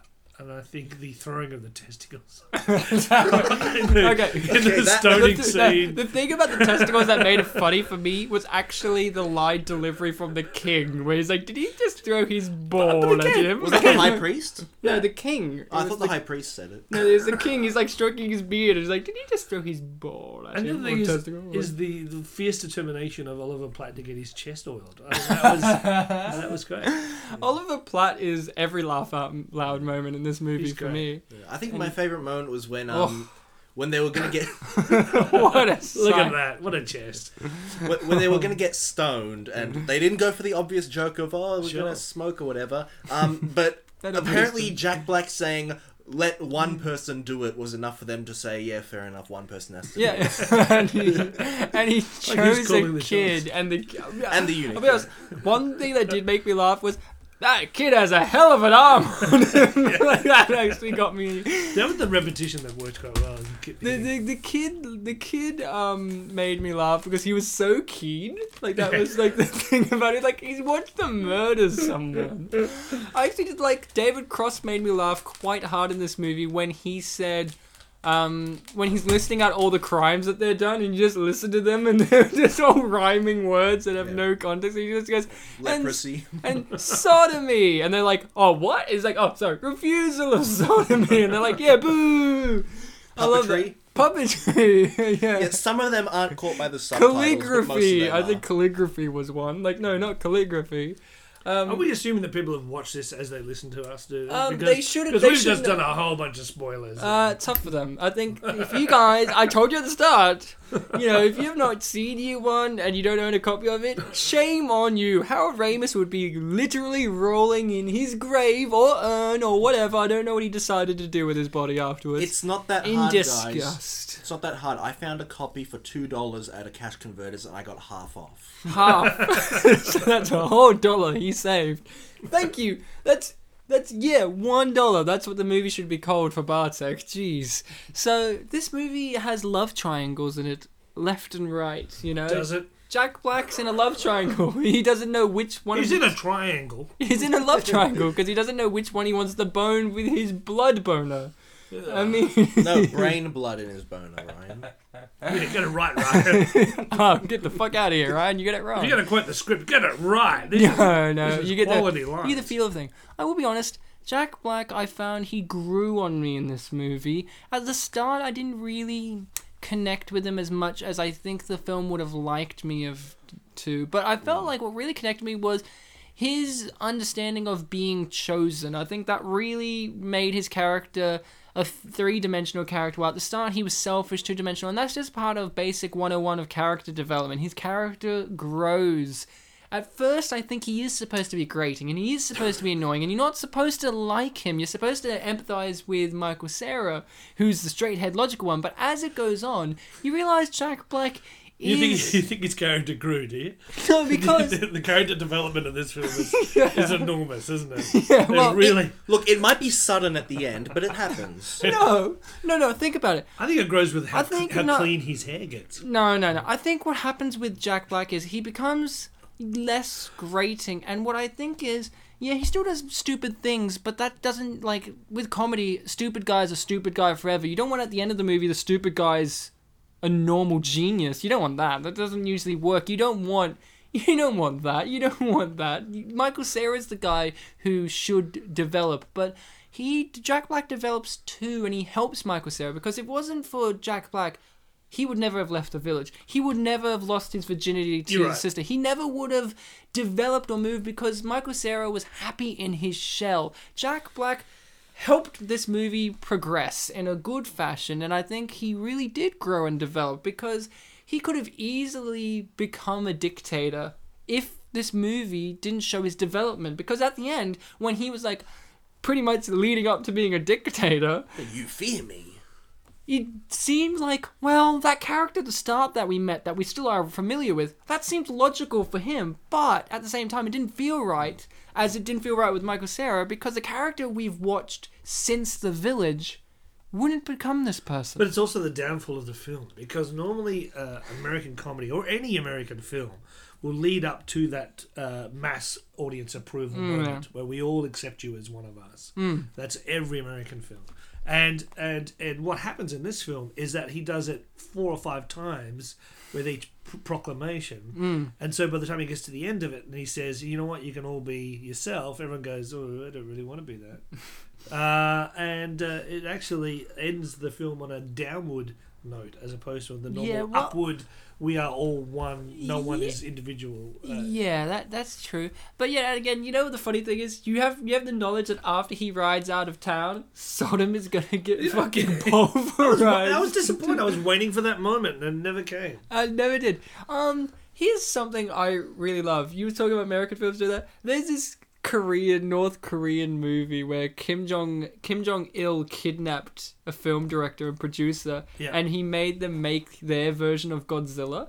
And the story of this film is great, where the Godzilla monster helps the rebels take down the evil, corrupt kingdom, right? And install a new, great communist regime.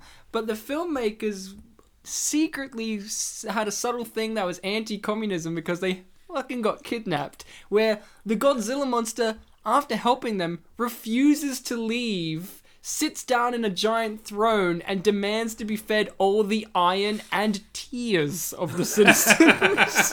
And he becomes a fat, corrupt monster.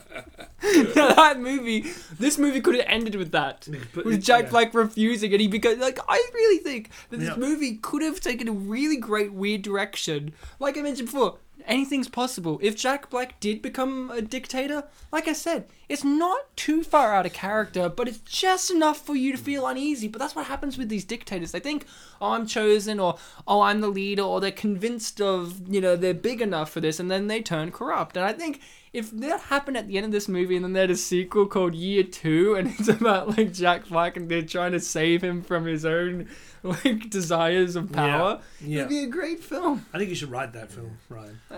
Jack Black, Citizen Kane. Just underline it. I like how Michael Cera waited 2 hours for Jack Black to come, and then he wiped the hair off. I like that it took him 64 minutes into the film to finally snap at Jack Black and basically tell him to go fuck himself. Because I'll be honest, Jack Black, somebody needed to tell him to shut up, and the only person doing that was Marlock. And all he said was, I'll kill you when you stand. It's like, just do it. I really expected something to happen at this scene, and nothing did. I really expected this penis thing to be like a lever thing, that when he pulled it, secret... It's a beautiful homage to the Goonies. Look at this. It really is. I was really just expecting, like, he was going to pull this thing, the dick. He's going to pull it, and then a door would open, and it would show, like, the high priest was doing something corrupt or evil, and then they'll be like, look, he's a liar, because he didn't want anyone in there. See, that's what I needed, more writers, Ryan. I needed more writers. Well, I don't know how many writers this movie There's had. 3. Albert Ramis and 2 other guys. Who are the other guys? Just like... Dan Aykroyd, Bill Murray? I knew it. It's Ghostbusters 3. They went on to write for The Office, and that was all, I think. But oh, wow. What a good career move, The Office. Yeah. But, they haven't done much else since. Oh, that's upsetting, because this film, it is a promising start, Like, if you were starting out and you wrote this, it wouldn't be a bad one to put on there. Like, it's a well-known film. Like, sure, it didn't go too well, and some some of the writing could be better, but you could just be like, that was Harold Ramis, not me. And then they'll be like, oh, it is true. I mean, he hasn't made a good movie since... It's nothing like on a resume going, I didn't write this bit. No, I didn't write this bit either. Note down, I wrote this scene, and they like have the minutes and say what the scene is, like the really funny one. It's like, remember that classic scene when Michael Cera pisses on himself? I wrote that. Do you remember that scene when Michael Cera just pulls a funny face for like longer than he should have? I wrote that. I told him to do that. Remember when Jack Black eats the shit? He improvised that. That was Harold Ramis. Harold Ramis, yeah. Yeah, Harold Ramis stood on set, squatted down, did a deuce, and said, "Eat this."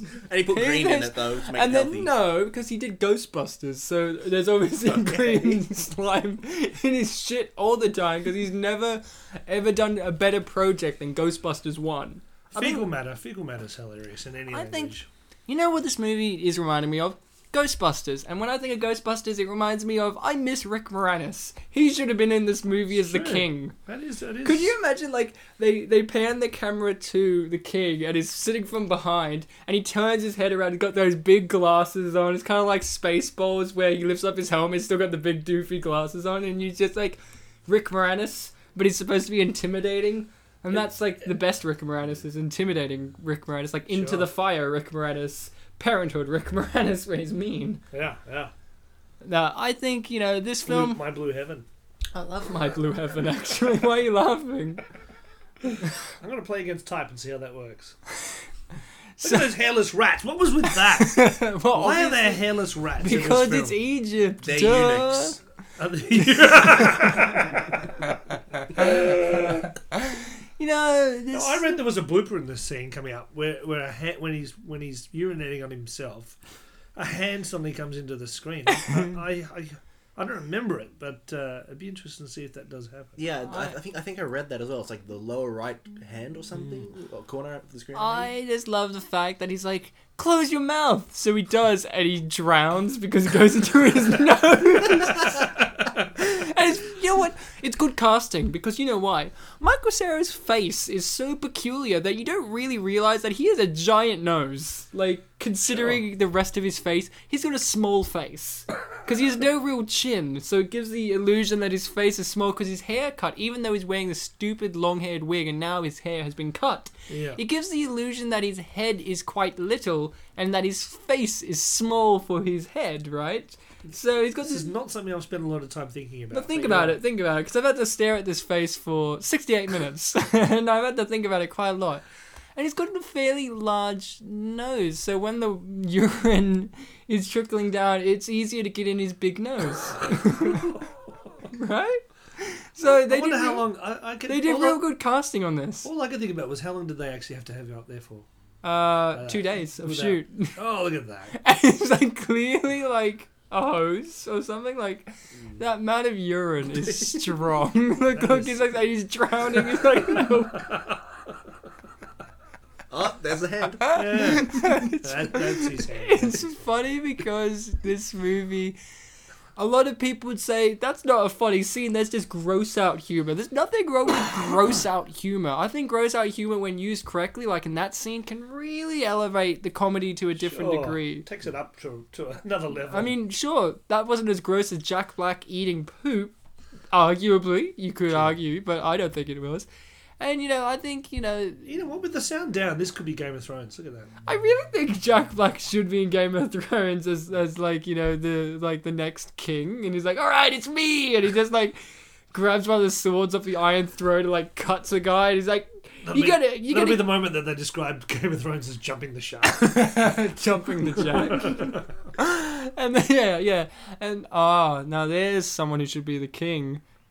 We should just have... Henry Winkler. Henry Winkler in Game of Thrones, and he's still a nice guy though. He's just like Henry Winkler comes across as like the nicest guy ever. Like I've never seen him like a dick. No, He always just comes across when he's in it. Oddly enough, Henry Winkler is one of the few things that make Adam Sandler movies better. Like you know how Adam Sandler has those stable of actors like Rob Schneider, and you go ugh, and then you see Henry Winkler as his dad, and you're like, you know what? Yeah. This film has another level of respect. not saying that Henry Winkler, Rick Moranis, and Fred Willard should have been in this movie, and they were the lead characters. It would have made all the difference, Ryan. It would have made all the difference. Liam, here's your scene. He's thrown. See, I was right. It's a high priest. I was wrong. It was a high priest. Spectacular. And I just love that. It's like, no, that doesn't count. That was a testicle. I think it counts. Because, what is that? Oh, the king. I wrote he was stroking Beard King. Because all he did was stroke his beard all the time. Is that a habit, Liam? You have, and Bartek, you both have facial hair beards. You can stroke the beard in order to buy you time and make you look like you know what you're saying. Is it good acting technique, you would say? Yeah, sure. Yeah, it makes him look noble. Like, yes, I indeed don't know what the script demands of me. That kid's got it out. That's a great line. Holy shit, that Oh kid God, has there's it. two of us here. This film, David Cross is really trying to. You know what? I'll be honest. I'm not a real big fan of David Cross outside. He's great. No, outside of like his main stable things, Sure. like like Mr. Show. When he and turns up in other things. when he does other like outside of Mr. Show and Arrested Development, and this obviously. Kimmy Schmidt, he's great in that. I haven't had the chance to watch Kimmy Schmidt yet. It's been one of those ones that's like eluded me. It depends on the role, but he brings something. He always brings I something. think it was the well- saving grace in Elvin and the Chipmunks. Oh, you've watched that? Oh, no. You know, funny thing, we talked about how the main... No, don't say. There's no saving grace in Alvin and the Chipmunks. You're right, I take it back. Other than their great version of Uptown Funk and the newest one, the Road Chip. I refuse. You know why they probably got Because the hand David actor. Cross for this movie? Why? Because Liam's- other Arrested Development people like Michael Cera are in it? No, Liam said earlier that this film, it's all centered around the zero. So they were thinking, like, what is some zero that we can put in there? Now, there's a game out there called GTA San Andreas with David Cross in it, and his character's name is Zero. Oh, the conspiracy theory comes I alive. thought you were going to go in a different direction where you're like, That's well, correct. this movie does deal with elements of religion, and his last name is Cross, which does have something to do with religion. My lord, that's true! That's right, it's all coming together. And David, as in Goliath. Yeah. So, this movie's multi-layered, Yeah. would you say that that's Jack Black's real hair? Kind of Yes. Oh, sure, why I not? think so. Because... Paul Shear, yeah, fantastic. Actually, he is married to the character Yeah. of Maya there. in real life, not In in real the life. movie. It's just the mud guy. He's a volunteer. He loves mud. He's just obsessed Great with line. mud. I love Marlak has an unexpected character development, which is, I want to kill you where you stand too. Yeah, sure, I'll help you.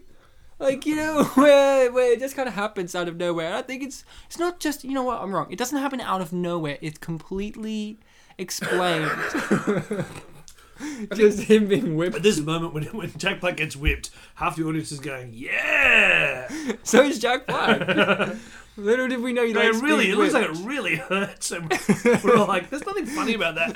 But there's a certain This is the moment when cathartic moment about it. This is the moment where I love movies like this, including kids' movies, where they take a sudden dramatic kick to the head to Yeah. the audience, such as like this. Reminds me of Prince of Egypt, the animated movie, and how that movie will randomly be like, yeah, he killed a man, Yeah. and it's brutal. Sure. This is like, oh yeah, you want to see Passion of the Christ with Jack Black? Here you go, and just whipping him, and you're just like, There's when another it- when- remake right there. Passion of the Christ with Jack Black. That's fantastic. as the Passion. Yeah, I love when you get Michael Cera whipped, you don't feel that sensation of joy because you're like, yeah, he doesn't deserve that. He had hair on his hand for 2 hours and he didn't wipe it off. Leave him be. And also, he just kind of flinched at it. Yeah, he didn't scream. He just went. Michael Well. Cera's just like. Yeah. And he makes a comeback, too. There's a joke that he should have made where he gets whipped with it and he makes no reaction. It's like, don't you feel the pain? It's like, I'm always in pain. Just like, that little Michael Cera that Sarah wimpy way where it's like, I'm always in pain and just conceal, don't feel. That's his character in a Look at nutshell. that great extra acting in the background. There. Which Look at that. one? Just in the back, like on the Look at right that. hand side of the king. It's great. Oh, this king suddenly takes a dramatic turn too, where he's like, "Yeah, I'm going to kill my stepdaughter." Like, Yeah. why he's not? like, he did warn her about her insolence, but he didn't say, "I'm going to kill you because of it." Also, is it supposed to be she's a virgin? too? Is that the implication? But, yes, sure. I'd believe Olivia Wilde, the sexiest vegetarian alive, Yeah, is a virgin, of totally. course. She's married to Jason Sudeikis. Is she really? And I find that another chapter in comedians that have hot wives. You know what I mean? Like, what's his name? The fat guy in every Adam Sandler movie. You know, Kevin Farley? Smith? Kevin James, I mean? Kevin James. He has an attractive wife too, and it's just like, good lord, comedians, I guess, get the attractive wives. Is this a true story? Are we gonna get attractive wives, Bartek? I hope so. You're I have to go on the record and say yes. you're a Yeah. spectre into the future. Sure. Woo. So here's something. Hank Azaria comes. Chicks dig a funny guy. Yeah, and money. Like Michael Cera. if you're really good. What are they doing there? They're just waving their hands. Yeah, This is because they're like, yay, sacrifice, woo. Without sound, you could just put your own soundtrack to that and then just jazz it out to jazz. Maybe we should have picked English for the hard of hearing for the subtitles. Nah. Look at Okay. that. What was he wearing underneath that tunic? Money, I imagine. Yeah. He's strapped onto him. It's like, if you're going to throw me off a freaking wall. I like how hammered she is. She's like, all right, I That's better great. get drunk for this. I had a big This is a good gag. I like this gag. where Always my favourite. Like, it's never tied on. That's always the favourite. no, he gave him the wrong one anyway. I love it. Yeah, it is a classic gag. There are some gags that, no matter how many times you see them, you I did laugh. I'm doing it now. I'm genuinely laughing at this scene because it's ridiculous. You're probably also playing music in your head, Yeah. like at This though is indicative of like the new thing that's happening with American films is that there's always a scene like that. a big action piece. Yeah, or a roller coaster scene because you go. That's the moment that they're gonna. oh, like a Rube Goldberg kind of Yeah, thing. yeah, going on? but that's the moment they're gonna put in the video game. You know, that's, Yeah. and you always just wait for it. You go, Oh. where's the video game mode? Yeah, like when I watched Despicable Me 2, there was like an Yeah. obvious one, like, oh, this is going to be an iPhone game, and it was yeah. an iPhone game. Yeah, that's right. Okay. At first, I thought you were talking about like, oh, for some reason, a comedy just has to have a big giant action piece in it because Jackie Chan really set the precedent in cinema. Sure. But, no, I'm not joking No, because yeah, think about That's it. valid. Think yeah. about it. American cinema really changed when Jackie Chan entered the scene in the early 2000s because he made comedies, action comedies now, which wasn't, let's be honest, was that really a big thing in American cinema? Action comedies? I don't know. Is that? I'm trying to think of any that. I mean, you got action movies with comedies like Lethal Weapon, Yeah. but they're not action comedies like what we understand them today. You know, they're just like, action with comedy in them and all that. But now, like, I feel like Jackie Chan really set the precedent because you have to have these big game set pieces. Well, Jackie Chan only came into America quite late. No, that's what I like, mean. But he sort changed of American 80s. cinema because he came quite late into the game, like early 2000s. All right, I'm going to have to do some more research on that one, my friend. I think the jury's out on that one. Nah, it's in. I've decided I'm correct. And that poor woman got punched by a weak ass Michael Cera. Yeah, look at that. Wouldn't it be a surprise if he took off the tunic and he was really fit? I would be surprised. I said it's shown before, painted gold. All these little Yeah, but gold's pop belly deceiving. sticking out. It's great. Gold's deceiving. And why doesn't he just throw her into the fire already? I mean, you have one job, priest. Yeah. There's many times in movies where there are tropes that you just accept. Do you find that annoying that, movies have manipulated our understanding where you have the bad guy, instead of just stabbing Jack Black, he hits him in the face and lets him have a chance to fight him. You just accept that because we've grown up on this? Do you find that kind of annoying? Yes. Well, to give this film some credit, one of those common examples is like when you grab a woman's wrist, she's like, you've got her down. Oh, She yeah, you can't got her. escape. She's not going to kick you in the nuts. At least the High Priest is kind of grappling her. Yeah, and now she's like, I love how he puts it on his on his thing, and he's just like, "Yep, this works." Like if he was king, he would wear both. That's the best Well, part. for now, he is officially king because he's. And then he's like, "All right, I'm gonna put This this was always weird pacing too. Look at this weird pacing. It's like he cuts where from they're action gonna have scenes sex." to this very quiet conversational. Well, kind that of thing. happens a lot of the times. Think about But that. as far as the rhythm of the film, though, like it just like this whole last. It's the section, climax. Yeah, it just deflates under the. No, it inflates in a different direction than one would have. Look, I'm not saying it's expected. not the greatest film ever made. I truly think it is, but there's just some weird kind of like third act sort of. Is that the sound of that guy got thrown over the edge by Marlak? He's like, well, There was an old man in the crowd who Yeah, was just not that, doing like, anything. oh, like, doing well, how it. come my understanding of this is that Kane is still alive at the end of the Yeah, movie? no, yeah. Like, Just kill him already. Because I like how Vinnie Jones is technically an antagonist, but he's not the antagonist. He just hit him with a sword. He's probably the strongest. He hit him with though. the butt of his sword. Yeah, right. And then he tried to slash him because that's a soccer kick there. Yeah. That's typical Vinny. He's like, I gotta include a soccer kick in there somewhere, mate. I gotta use my. Juno Temple was so pleased that she saw Michael Cera's turtle penis. Because Well, we don't know for sure that he said because he came out of his shell. Another classic. Another. Oops, I did that. Sorry. Just stab him, Vinny. Jeez, I love Vinny. You know, I feel sorry for him in this as this character. I feel sorry for this character because all he's trying to do is maintain order. He doesn't even really care about the king because he lets his own men kill the king. He just wants to maintain order of the city. That's what he wants. That's all Vinny wants. And isn't that... You know, I'm not saying that this movie's trying to promote violence against the authorities, such as the police, but I think it might be. Yeah. And even the Prime Minister, Stu the meat guy, just walked out. That's the last we see of him. Yeah. Because I would want him to be king. He did an alright job. He sat there looking mean. Now, I had a big debate. People were like, why does he just spontaneously burst into fire? Like, not just like when he gets pushed in, fire Because he's just... covered in oil and very close to the fire. Yeah, that's what I said. And then they're like, he falls in and just explosion.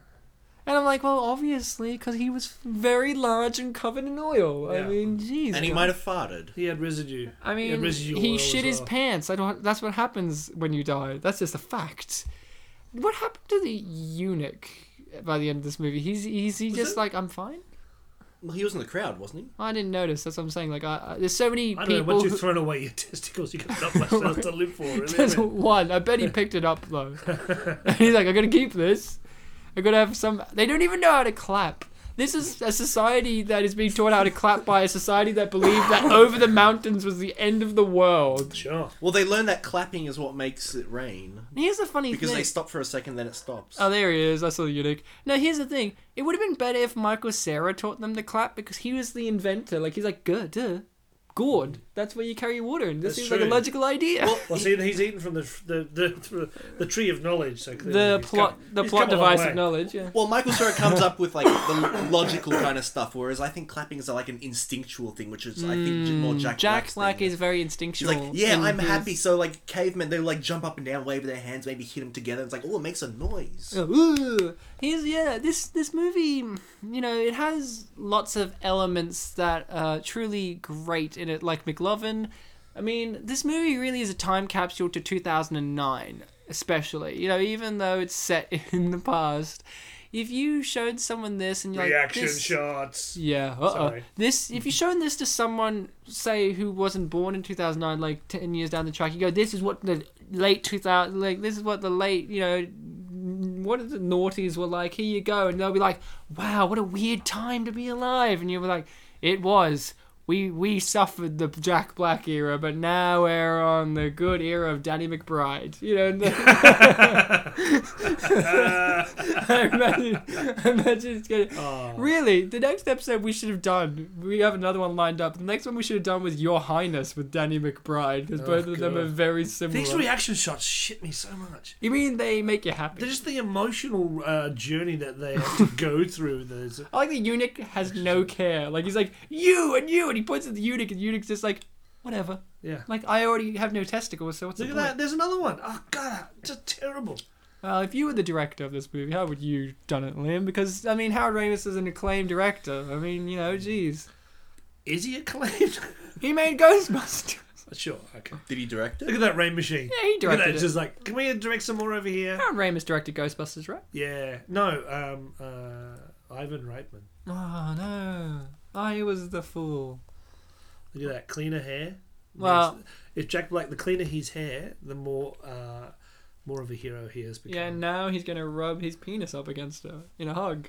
Really? Beautiful stuff. I Well, the one I I don't remember watched... to see that one.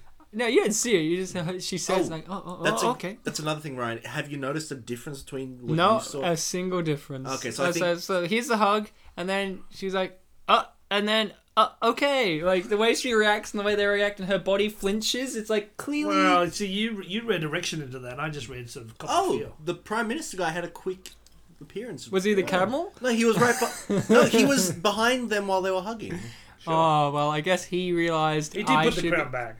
I guess he never did anything too. No, he was the only... In all fairness, the only person other than Vinnie Jones that cared about the people. Jeez Louise, because he was like, maybe we need a new high priest. I'm not saying Will Brooks should have been the Prime Minister, but if he was... Sure. No, the movie's ending. How does that make you guys feel? You know, how do you feel about that? Do you wish that we got to live in this universe longer? We got to meet these, like, stay with these characters that try and kiss with their mouths fully. We've all done this, haven't we? We've all tried to kiss with our mouths Not with unhinged. each other, no. Not No, with each you other. and me, but Right. Bartek and I. Woo!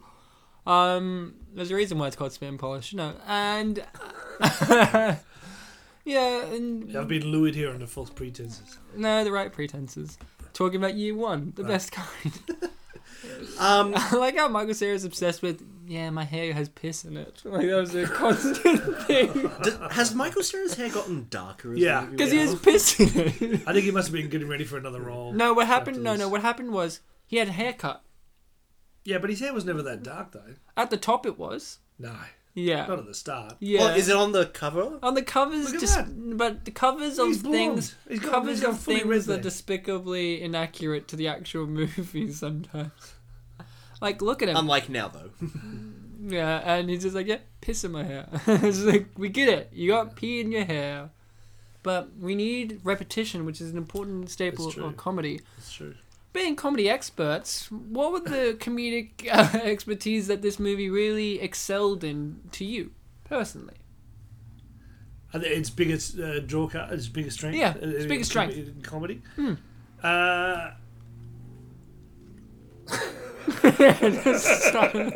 Well, I'll get you warmed up.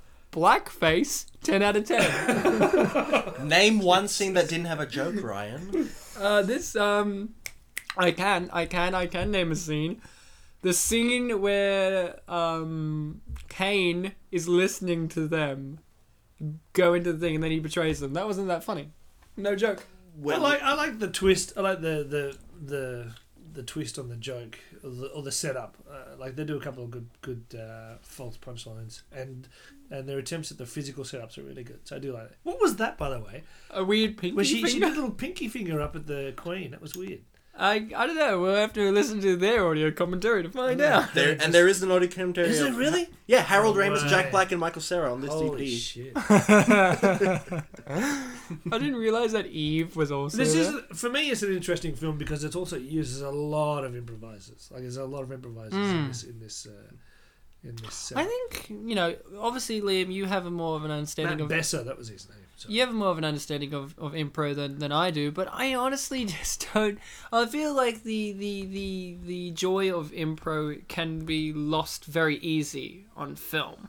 I think. Yeah, if you've ever tried to watch a completely improvised film, it's tedious. It really is. But in small moments, like in small reactions, and in that experimental kind of like try and find a better line, Yeah. which was something Bill Murray does a lot. Yeah, exactly. Like you can do that, and I think it's great. You know who's But, who's a director that his films, some of the most iconic moments are improvised? That you wouldn't think is Stanley Kubrick. Yeah. Like most of his films, you think Stanley Kubrick's the guy who's like do 100,000 takes and get it right. Yeah. Every frame of painting. But the most iconic moments in most of his films, improvised. Like Singing in the Rain and A Clockwork Orange, improvised. Or pretty You know much. who hates improvising in films? Kevin Smith. Really? Yeah, working with Seth Rogen on Zack and Miri Make a Porno. I did not know that. Seth Rogen kept trying to improvise new lines and scenes, and Kevin was just like, "Stop it! Just do the script." I wrote this. I tried. Yeah, Well, I guess, in all fairness, Seth Rogen is one of those actors that is the big, of this era, the big comedians where they just do improv all the time. Well, Kevin Smith does come from the 90s where it's like, I wrote this script, Yeah. you better respect the script. Yeah. And there's a reason why he wrote it. So I cannot understand. But yeah, Kubrick, Full Metal Jacket, every line from the drill sergeant is improvised. yeah, but that's because he was a drill sergeant, I so know. he knew what he was doing. But you know? no, but Yeah, still, but- you think, like, for instance, Kevin Smith, comedy guy. You think he would allow impro on the improvisation, and then you think Stanley Kubrick, meticulous filmmaker, Yeah. very cold, wouldn't allow impro in there, but they do. He does. It's just kind of that flip on what you expect. Well, wasn't that Depends if you trust your actor. wasn't that a wasn't that a big thing with Stanley Kubrick? He was very meticulous, but he made an exception for Ali Ermey. Yeah, and all of them really, like Jack Nicholson and Malcolm McDowell, all of them. Every movie he does, Peter Sellers, all of them. He just allows. But you'll find that generally the history will go. They'll get the shot first. They'll get the script. They'll do the script. They'll get the shot, and then they'll say, "All right, let's see what else we can do." And then I think it's maybe you get something from that. But they always cover themselves first. I don't know many directors who go straight in and go, "Let's just see what happens." Hey, Joel Schumacher's one. Yeah, that's right. we got hundreds of millions of dollars worth of special effects to do in this film. Let's just improvise around it. Have you heard George Clooney talked about Joel Schumacher on Batman and Robin, and his direction for him was, okay, now this is a funny scene, George, but remember, your parents are dead. Action. That's comedy right there. Action. Comedy right there. Okay, so the movie has unfortunately ended. I stayed all the way to the... I missed it. What happened at the end? We'll start again. No, unfortunately it has ended, and I thought there was going to be something at the end of the credits. Like, at the end, there was going to be like, coming next year, year 2, and it would be like 2 different actors. It's their story, and they bump into Jack Black along his travels of the world. Nope, unfortunate.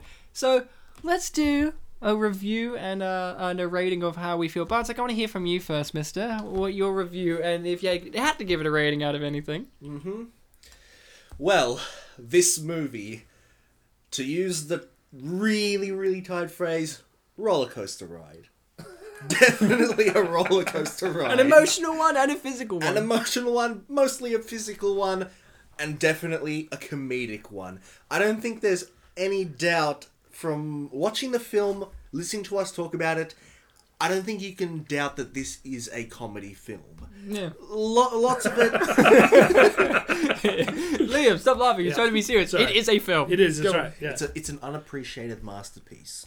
Now, we've done comedies on this show before. We've done Big Fat Liar. We've done Meet Dave. Bend It Like Beckham. Bend It Like Beckham was a funny one. Roller coaster ride. Band Slam, as we can see right here. Yeah. And this one does it in a very different way. Like we said, we have a lot of really big actors in this film. We've got Harold Ramis, Jack Black, the greatest of them all, Michael Cera. And Greatest of them all. And also, in the comedy, we look at a lot of themes from literature, mainly the Bible. We touch upon... Old Testament. And apparently there was going to be a Noah scene with some actor, but because Evan Almighty did bad, they cut him out or something like that. Yeah. I don't really know what was up with that. So, and it really makes us think a lot. Like, in the scene where they're in the... what was that holy place called where people die if they enter? The holiest of holes. The holiest of holes, I think that was what they called it, yeah. They had a lot of religious commentary right there about whether God's here, whether he's stepped out, what's the point if anything happens, if he doesn't exist, and it led to an argument between the two. So this whole film is really trying to make a lot of comments, but also trying to make a lot of comedic jokes, and I think that might be why it was unappreciated by audiences, because the people who wanted the comedy had to deal with all these other social satire elements, whereas the people who wanted a really religious experience found that the comedy detracted from a lot of it. But we watching it now, and this is not our first or second time watching it, it's at least our third, we can look on Once, it... twice, 3 times a lady, yeah. Yes, we can look on it with the knowledge that, yes, this movie has a purpose, and we can see what it is. Everything is zero. Everything has a point. And that is what makes it a great movie. You cannot appreciate it fully on your first or second viewing. If I have to give this movie a rating, I have to give it a shit and piss in the toilet. Not on Michael Cera's face and in Jack Black's mouth. I know that sounds like like that's a disgusting rating. That's not a It good is, thing. it's disgusting, But, no. But if you think about it, Explain yourself. that is exactly where it has to be. Yeah. This movie is exactly what it needs to be. Sure. And that is my final thoughts. I'm going to give a review now of what I had to gain from Year One. Year One, it is a slightly personal movie for me because it is one of those first films for me. I think we all have a film in our life that we really we didn't understand when we first watched it, or we still may not understand today. Why didn't it work? It had all the promise, all the potential. This was that first real film for me with like a full understanding of film and how it goes on and why I enjoy film. Well, I watched it the first time and I didn't understand, why don't I like this? Why don't I like this? What is it that isn't getting to me? And I did not realize until I was older that I just needed more time to mature into the comedy of this movie and into the themes. Now, we keep making the mistake of going Bible and all that, but this is Old Testament, and I think that is very, very good because we don't usually get a lot of Old Testament kind of set comedies, where we usually get like comedies and satires of like Christian faith based, which is New Testament, but this is kind of riffing on, Old Testament Jewish faith based kind of stuff going on. Except ironically, I mentioned Evan Almighty. Yeah. But, and all that kind of stuff where, you have movies like Life of Brian and The Holy Grail and all these kind of stuff where it's like making fun of the history of the Bible and Christianity and all this, where this is one of these movies that goes, hey, the Old Testament's pretty crazy itself, and, the faiths that follow that can be pretty crazy themselves, and circumcision and all this, it's all crazy, Old Testament God is crazy God. Why is no one making comedies about this era of religion? And I really commend this film on that because we don't get this set very much, and I really do commend it. And I feel like We know why. Jack Black and Michael Cera, a great comedic duo. I really am upset that they have not worked together as a duo in more films. It's a beautiful pairing when you see two people that you wouldn't necessarily think would work together, like Ben Stiller and Owen Wilson and Zoolander. I didn't think they were going to work, but they work great. And then, Michael Cera, Jack Black, and all these people that you just think, I didn't think of pairing them together, but it doesn't seem like a bad idea, and it works. And I would really think that these guys need to make more and more stuff, pump out stuff together. If I had to give this a rating, it's hard. It's a hard thing to give a movie of this caliber a rating, but if I had to give it a nice big brain blood in the boner. Nice. Yeah, nice. Yeah. It stimulates. you, Stimulates. you say. It's a stimulating and erotic piece. I loved it. I really look forward to seeing where those two guys go with their careers, Jack Black and Michael Cera. I really think they're going to they've stumbled across some really fun stuff there, and they're going to go on to do some great things. Suffice to say, I think if you've summed it up, guys, I'm just going to give it 3 out of 5 bald eunuchs. You summed it up, guys. Perfect. Nailed it. So other people had other thoughts and other people had other things to say that we may not have tread on, or they just have a better way of saying it. So I'm just going to dive in. This review is from 2009 and it's a 9-star review out of 10. What? Yeah. And this person's title of their review was exactly what it should have been, yet cruelly underrated. Ooh. Yeah. So this is what they have to say. When I first saw the in theater preview for this movie, I was extremely excited. I went home and got onto Facebook and became a fan of the movie, which provided me with updates containing every video pertaining to Year One that was out there. I saw all of these videos and laughed hysterically, but I began to get a feeling that the movie would consist of what was in the previews and be nothing more than around 15 minutes of funny, dragged out over 90 minutes of period of time. I was wrong. When the movie started, I began to become even more worried I would hate it because within the first 20 minutes of the movie, at least 3/4 of the things seen in the previews were already said. I figured it was going to drag on from there, but to my great relief, it did not at all. The entire hour and a half of the movie was constant laughing. The way, yeah. The way Black and Sarah got themselves in so much trouble and managed to get out of it every time was perfect. The ridiculous yet hilarious references to the Bible and how things that exist today were created were perfect. The movie was exactly what it was supposed to be, a laugh-out-loud comedy that was only meant to entertain. I am still baffled as to why people keep bashing this movie. Comments like, worst movie of the decade, anger me. What were people expecting with this movie? A heartwarming story with a compelling plot and serious action? Yeah, right? Why would you expect that? It is like everybody is sizing this movie up to expectations that it doesn't need to be sized up to. This movie was a great movie. If all you want to do is go in and laugh. If you're looking for some deeper moral and other things that don't belong in a movie like Year One, you should go and see something else. 9 out of 10. Did they go on to watch the film 2 or 3 times a day and then write a quiz about it? I'm not saying that they did. That is the logical thing to do. This next one's an 8-star review. Also 2009. Every now and then I like to mention when the reviews come out because this is when it came out. So their perspective is fresh off it while ours is years later now. Totally. So it's very different. So 8 stars. Is this vast majority dead? Excuse me?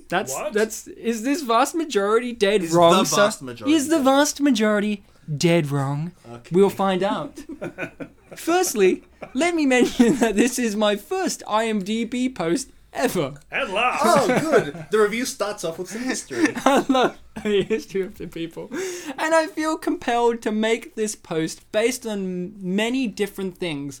I went into this movie with no prior knowledge other than a trailer of the movie where Michael Cera gets berries knocked out of his hands, etc.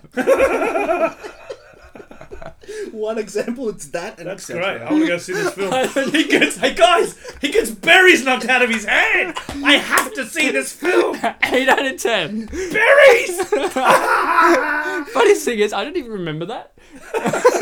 Do you guys? It was the best bit of the film. It was the first time we see him. He gets berries knocked out of his hand. He's a gatherer, he's getting berries. Knocked out of his hand. Berries! They made an account to mention this. They made an IMDb. Okay. Out of his hands, etc. This scene made me laugh, and I thought that Jack Black and Sarah could be a good pairing for comedy. I did not know that the movie was directed by Harold Ramis, nor that the script was written by Ramis as well as the guys from The Office, all 3 of whom are comedy geniuses. Liam's just like, come on, guys. Yeah. I'm a comedy genius. Nor did I know that the movie had been panned by Roger Ebert. Ooh. Roger Ebert's panned many of the movies of this show, guys. Yeah, what does he know? I'm not a fan. Panned by Roger Ebert, the only movie critic whom I actually respect, and that we have similar tastes in movies. If I had read the Ebert review, 1 star might I add, I probably wouldn't have gone to see the movie, but nonetheless, I did. There are two kinds of comedy. Comedy with a moral to the story, and mindless comedy for the sole purpose of making people laugh. This is the latter, but it is done to perfection. I'm not going to talk about the movie itself, other than to say that the scenes with Oliver Platt and Sarah had me laughing as hard as the first half hour of Borat. And then in brackets, in brackets, i.e., I could barely breathe in that movie, end brackets.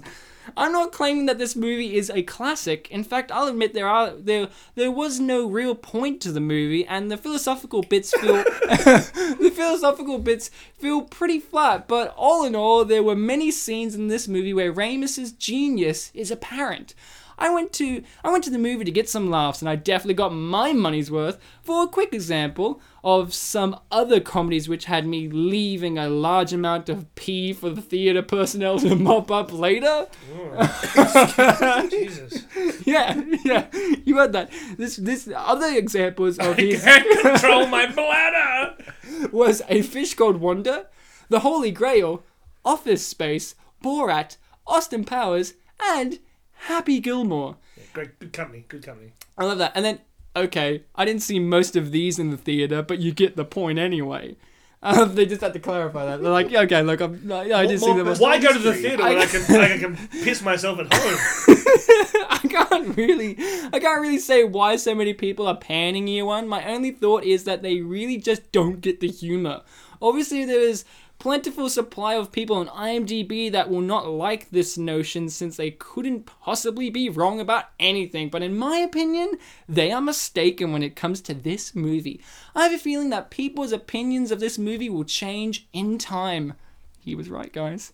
Will change in time. I have a feeling that people's opinions of this movie will change in time. It is possible that a pointless caveman comedy could be before its time. I hope this post will get a few more people to watch this movie with an open mind. I don't want to shit on the other critics, but I pee in my seat when I see a movie, and this movie's gonna make you pee hard. I wonder if the usher's like, oh god damn it, all these people peeing when they watch Year One. The next one is a 1, 2, 3, 4, 5, 6-star review. Oh, come on. This is Mel Brooks inspired. 2009 also. This is nowhere near as bad as some are making out. It has touches of Python and a lot of Mel Brooks. It is pretty lazy in places with too much ad-libbing. At least I hope it was ad-libbing. But this is pretty good entertainment. It's not really about cavemen. It's about the Old Testament set mainly in Sodom. And it is kind of like Life of Brian, though clearly not in the same class. One can understand why marketers don't want problems with an upset congregation, but at the end of the day, this works pretty well as both broad comedy and a gentle satire. Considering that I was expecting a total donkey with a side order of turkey, this was pretty... with a side order of turkey, this was pretty much a fun film, and nowhere near as bad as I heard. Can be watched without loss of brain cells. 6 stars. I love can be watched. That's a great drive-through. So he was expecting a donkey with a side of turkey, and he got that and a drink. Great. So this one is a smart, hilarious comedy. 8 stars. I found this movie on the bottom rack of the corner shelf at Blockbuster, which didn't bode well. I found it at the top of the cash converter pile. So that bodes well. That didn't bode well, but I'm glad I took a chance. If you like Arrested Development or Mr. Show, you'll love this movie. The movie is a satire of the Old Testament. It presents the biblical creation story in the context of a tribe of Stone Age humans with contemporary mindsets. The results are hilarious. It's not as good as Monty Python's Life of Brian, but it's in the same ballpark. The only area where the film suffers is in what seems like an attempt to cater to a younger audience with toilet humor. However, as you cringe watching the toilet humor scenes, you get sideswiped by a few clever jokes that are timed just right. There are a few jokes in the movie that are delivered so perfectly with such great nuance and skill that just thinking about them still makes me laugh. My favorite scene is... He knocked the berries! He knocked the berries! Not the berries. My favorite scene is where the priest is reading the omens from the sheep's entrails that he just poured onto the table. To me, I see a smiley face, and that makes me happy. And then this person puts a winky face after that. Like, that was a good line, winky face. This movie is one of the few that I'm willing to buy. like one of $2. One of the few. Last one, guys. Now, Liam, the best part of these reviews for me are hearing the personal lives of the people who write them. You know, every now and then we get people who are like, my son loved this movie and he's autistic. You know, you get something like that. This one's not... It should be funny, but it is. This one's not quite like that, but you get a little context. Yeah. This is hilarious. 8 stars. My husband and I just got back from watching this movie, and I thought it was hilarious. Is this 2009 as well? Yeah. Okay. I thought it was... No, they watched it in 2016. Just came back home from the cinema. No, okay. And I thought it was hilarious. I like movies that don't take themselves too seriously, and this is definitely a movie like that. It looked like everyone had fun making a silly film, and I know everyone in the theater was laughing throughout. There are parts that try to drag a joke out for a little too long, but overall, I thought the humor was simple, effective, and very well executed. Michael Cera was definitely the shining star in this movie. He delivers awkward comedy so well and just so believable and likable. He is a fantastic actor. 8 out of 10. Nice. Like, they're just like, my husband and I had a fun time with this movie. Did we all have a fun time with this movie? Is Michael Cera a shining star? Still shining today? Shine on, you crazy diamond, Sarah? They like to call him down at the bar. Yeah, he could use a bit of like a rub and scrub, but yeah, I reckon he's still a star. A rub and scrub. Yeah, like to wipe it a bit. Jeez. So that was Year One, guys. How do you, we all feel emotional about it? The berries scene is getting us all laughing again. Let's berries. watch the movie again just for the berries. All right, guys, go back to the start of this commentary and listen to the commentary on the berries scene when it happened. We may or may not have commented on it, but who knows? It was so good that Liam's laughing about it right now. I think it was around the time we were talking about what we remembered and like how could we forget the berries scene? Clearly. It's so memorable. That's it was right. really nuanced performance from the berries. He actually did have some funny lines there. He was like, "Oh, well, now we don't get to eat because you dropped the berries and stuff like that." No. Good times. Good times were had. You guys, anything you want to say before we finish up about Year One? Any kind of deep philosophical anything that you want to mention? I don't know if I have anything more after my review. Yeah, his review really pooped him out, Liam. What about you? Anything you want to leave us off with your ideas of this film? I just think that if this film is your entree, is your to the oeuvre of Harold Ramis, then seek out the back catalogue. Go backwards. Go back. And work your way back to Year One of his comedy history, and see where it all started. Well, I think And I think you'll find a theme. Yeah, you'll find a theme of greatness throughout. Yeah. Although I think that's also the only choice because apparently he didn't make anything after this. Yep, Was that's it? right. That's right. And then he passed He on. said, I've made the greatest... Okay, this is one of the greatest films we've ever done, and it's one of the greatest. We didn't talk about it too much and how great it was, but we did mention it. But, hey, this movie is so great that Harold Ramis just called it a day. He Yeah. just went, you know what? Everyone wants another Ghostbusters? Nah, Year One, retire, die. You know, that's how a real legend does it. That's how a real legend does it. I mean, I don't know what other actors in this Forget movie... Groundhog Day. Forget Screw it. Ghostbusters. This is Screw it. it. This is my calling card. Year One with Jack Black and Michael Cera and Oliver Platt and Stu the meat guy and on it goes. This movie brings a tear to my eye that there was no comedy sequel to it and that this did not get the love that it needed. Maybe after the Ghostbusters remake, they'll make this. They're making an all-female Yeah. version of Yeah. it. Yeah. Bring out Danny McBride. In a dress. Yeah, and he plays like the princess though. Like, No, an all-female version of this is Clan of the Cave Bear, isn't it? And that's already there. oh yeah, I've already got It's already that. done. It's already done. What's Clan of the Cave Bear? That's this. You guys have been fantastic, wonderful, amazing listening people, as always. Liam, you've been a fantastic, wonderful, amazing guest. I just want to say thank you very much to Bartek Cappuccino and Ryan Slinky for having me on. It's great, and all the best to you guys. I think that when they remake this podcast down the track, you'll be pleasantly surprised. Cool. Yeah. Thank you very much, Liam Amore. Thank you. Thank you, Ryan. I just want to thank myself. I did a good job today. Yeah. I even brought snacks. Bartek, as always, you've been a good host. Yeah, thanks. Been all right. You brought that trivia. By the way, can I just say that, Ryan, your suit looks amazing. And Bartek, the fact that you sat here the whole time naked is really, really off-putting. Not the first time he's done this on the show. Until next time, guys, remember to be kind to each other, and of course, don't forget the berries scene, because who could forget that? It's berries!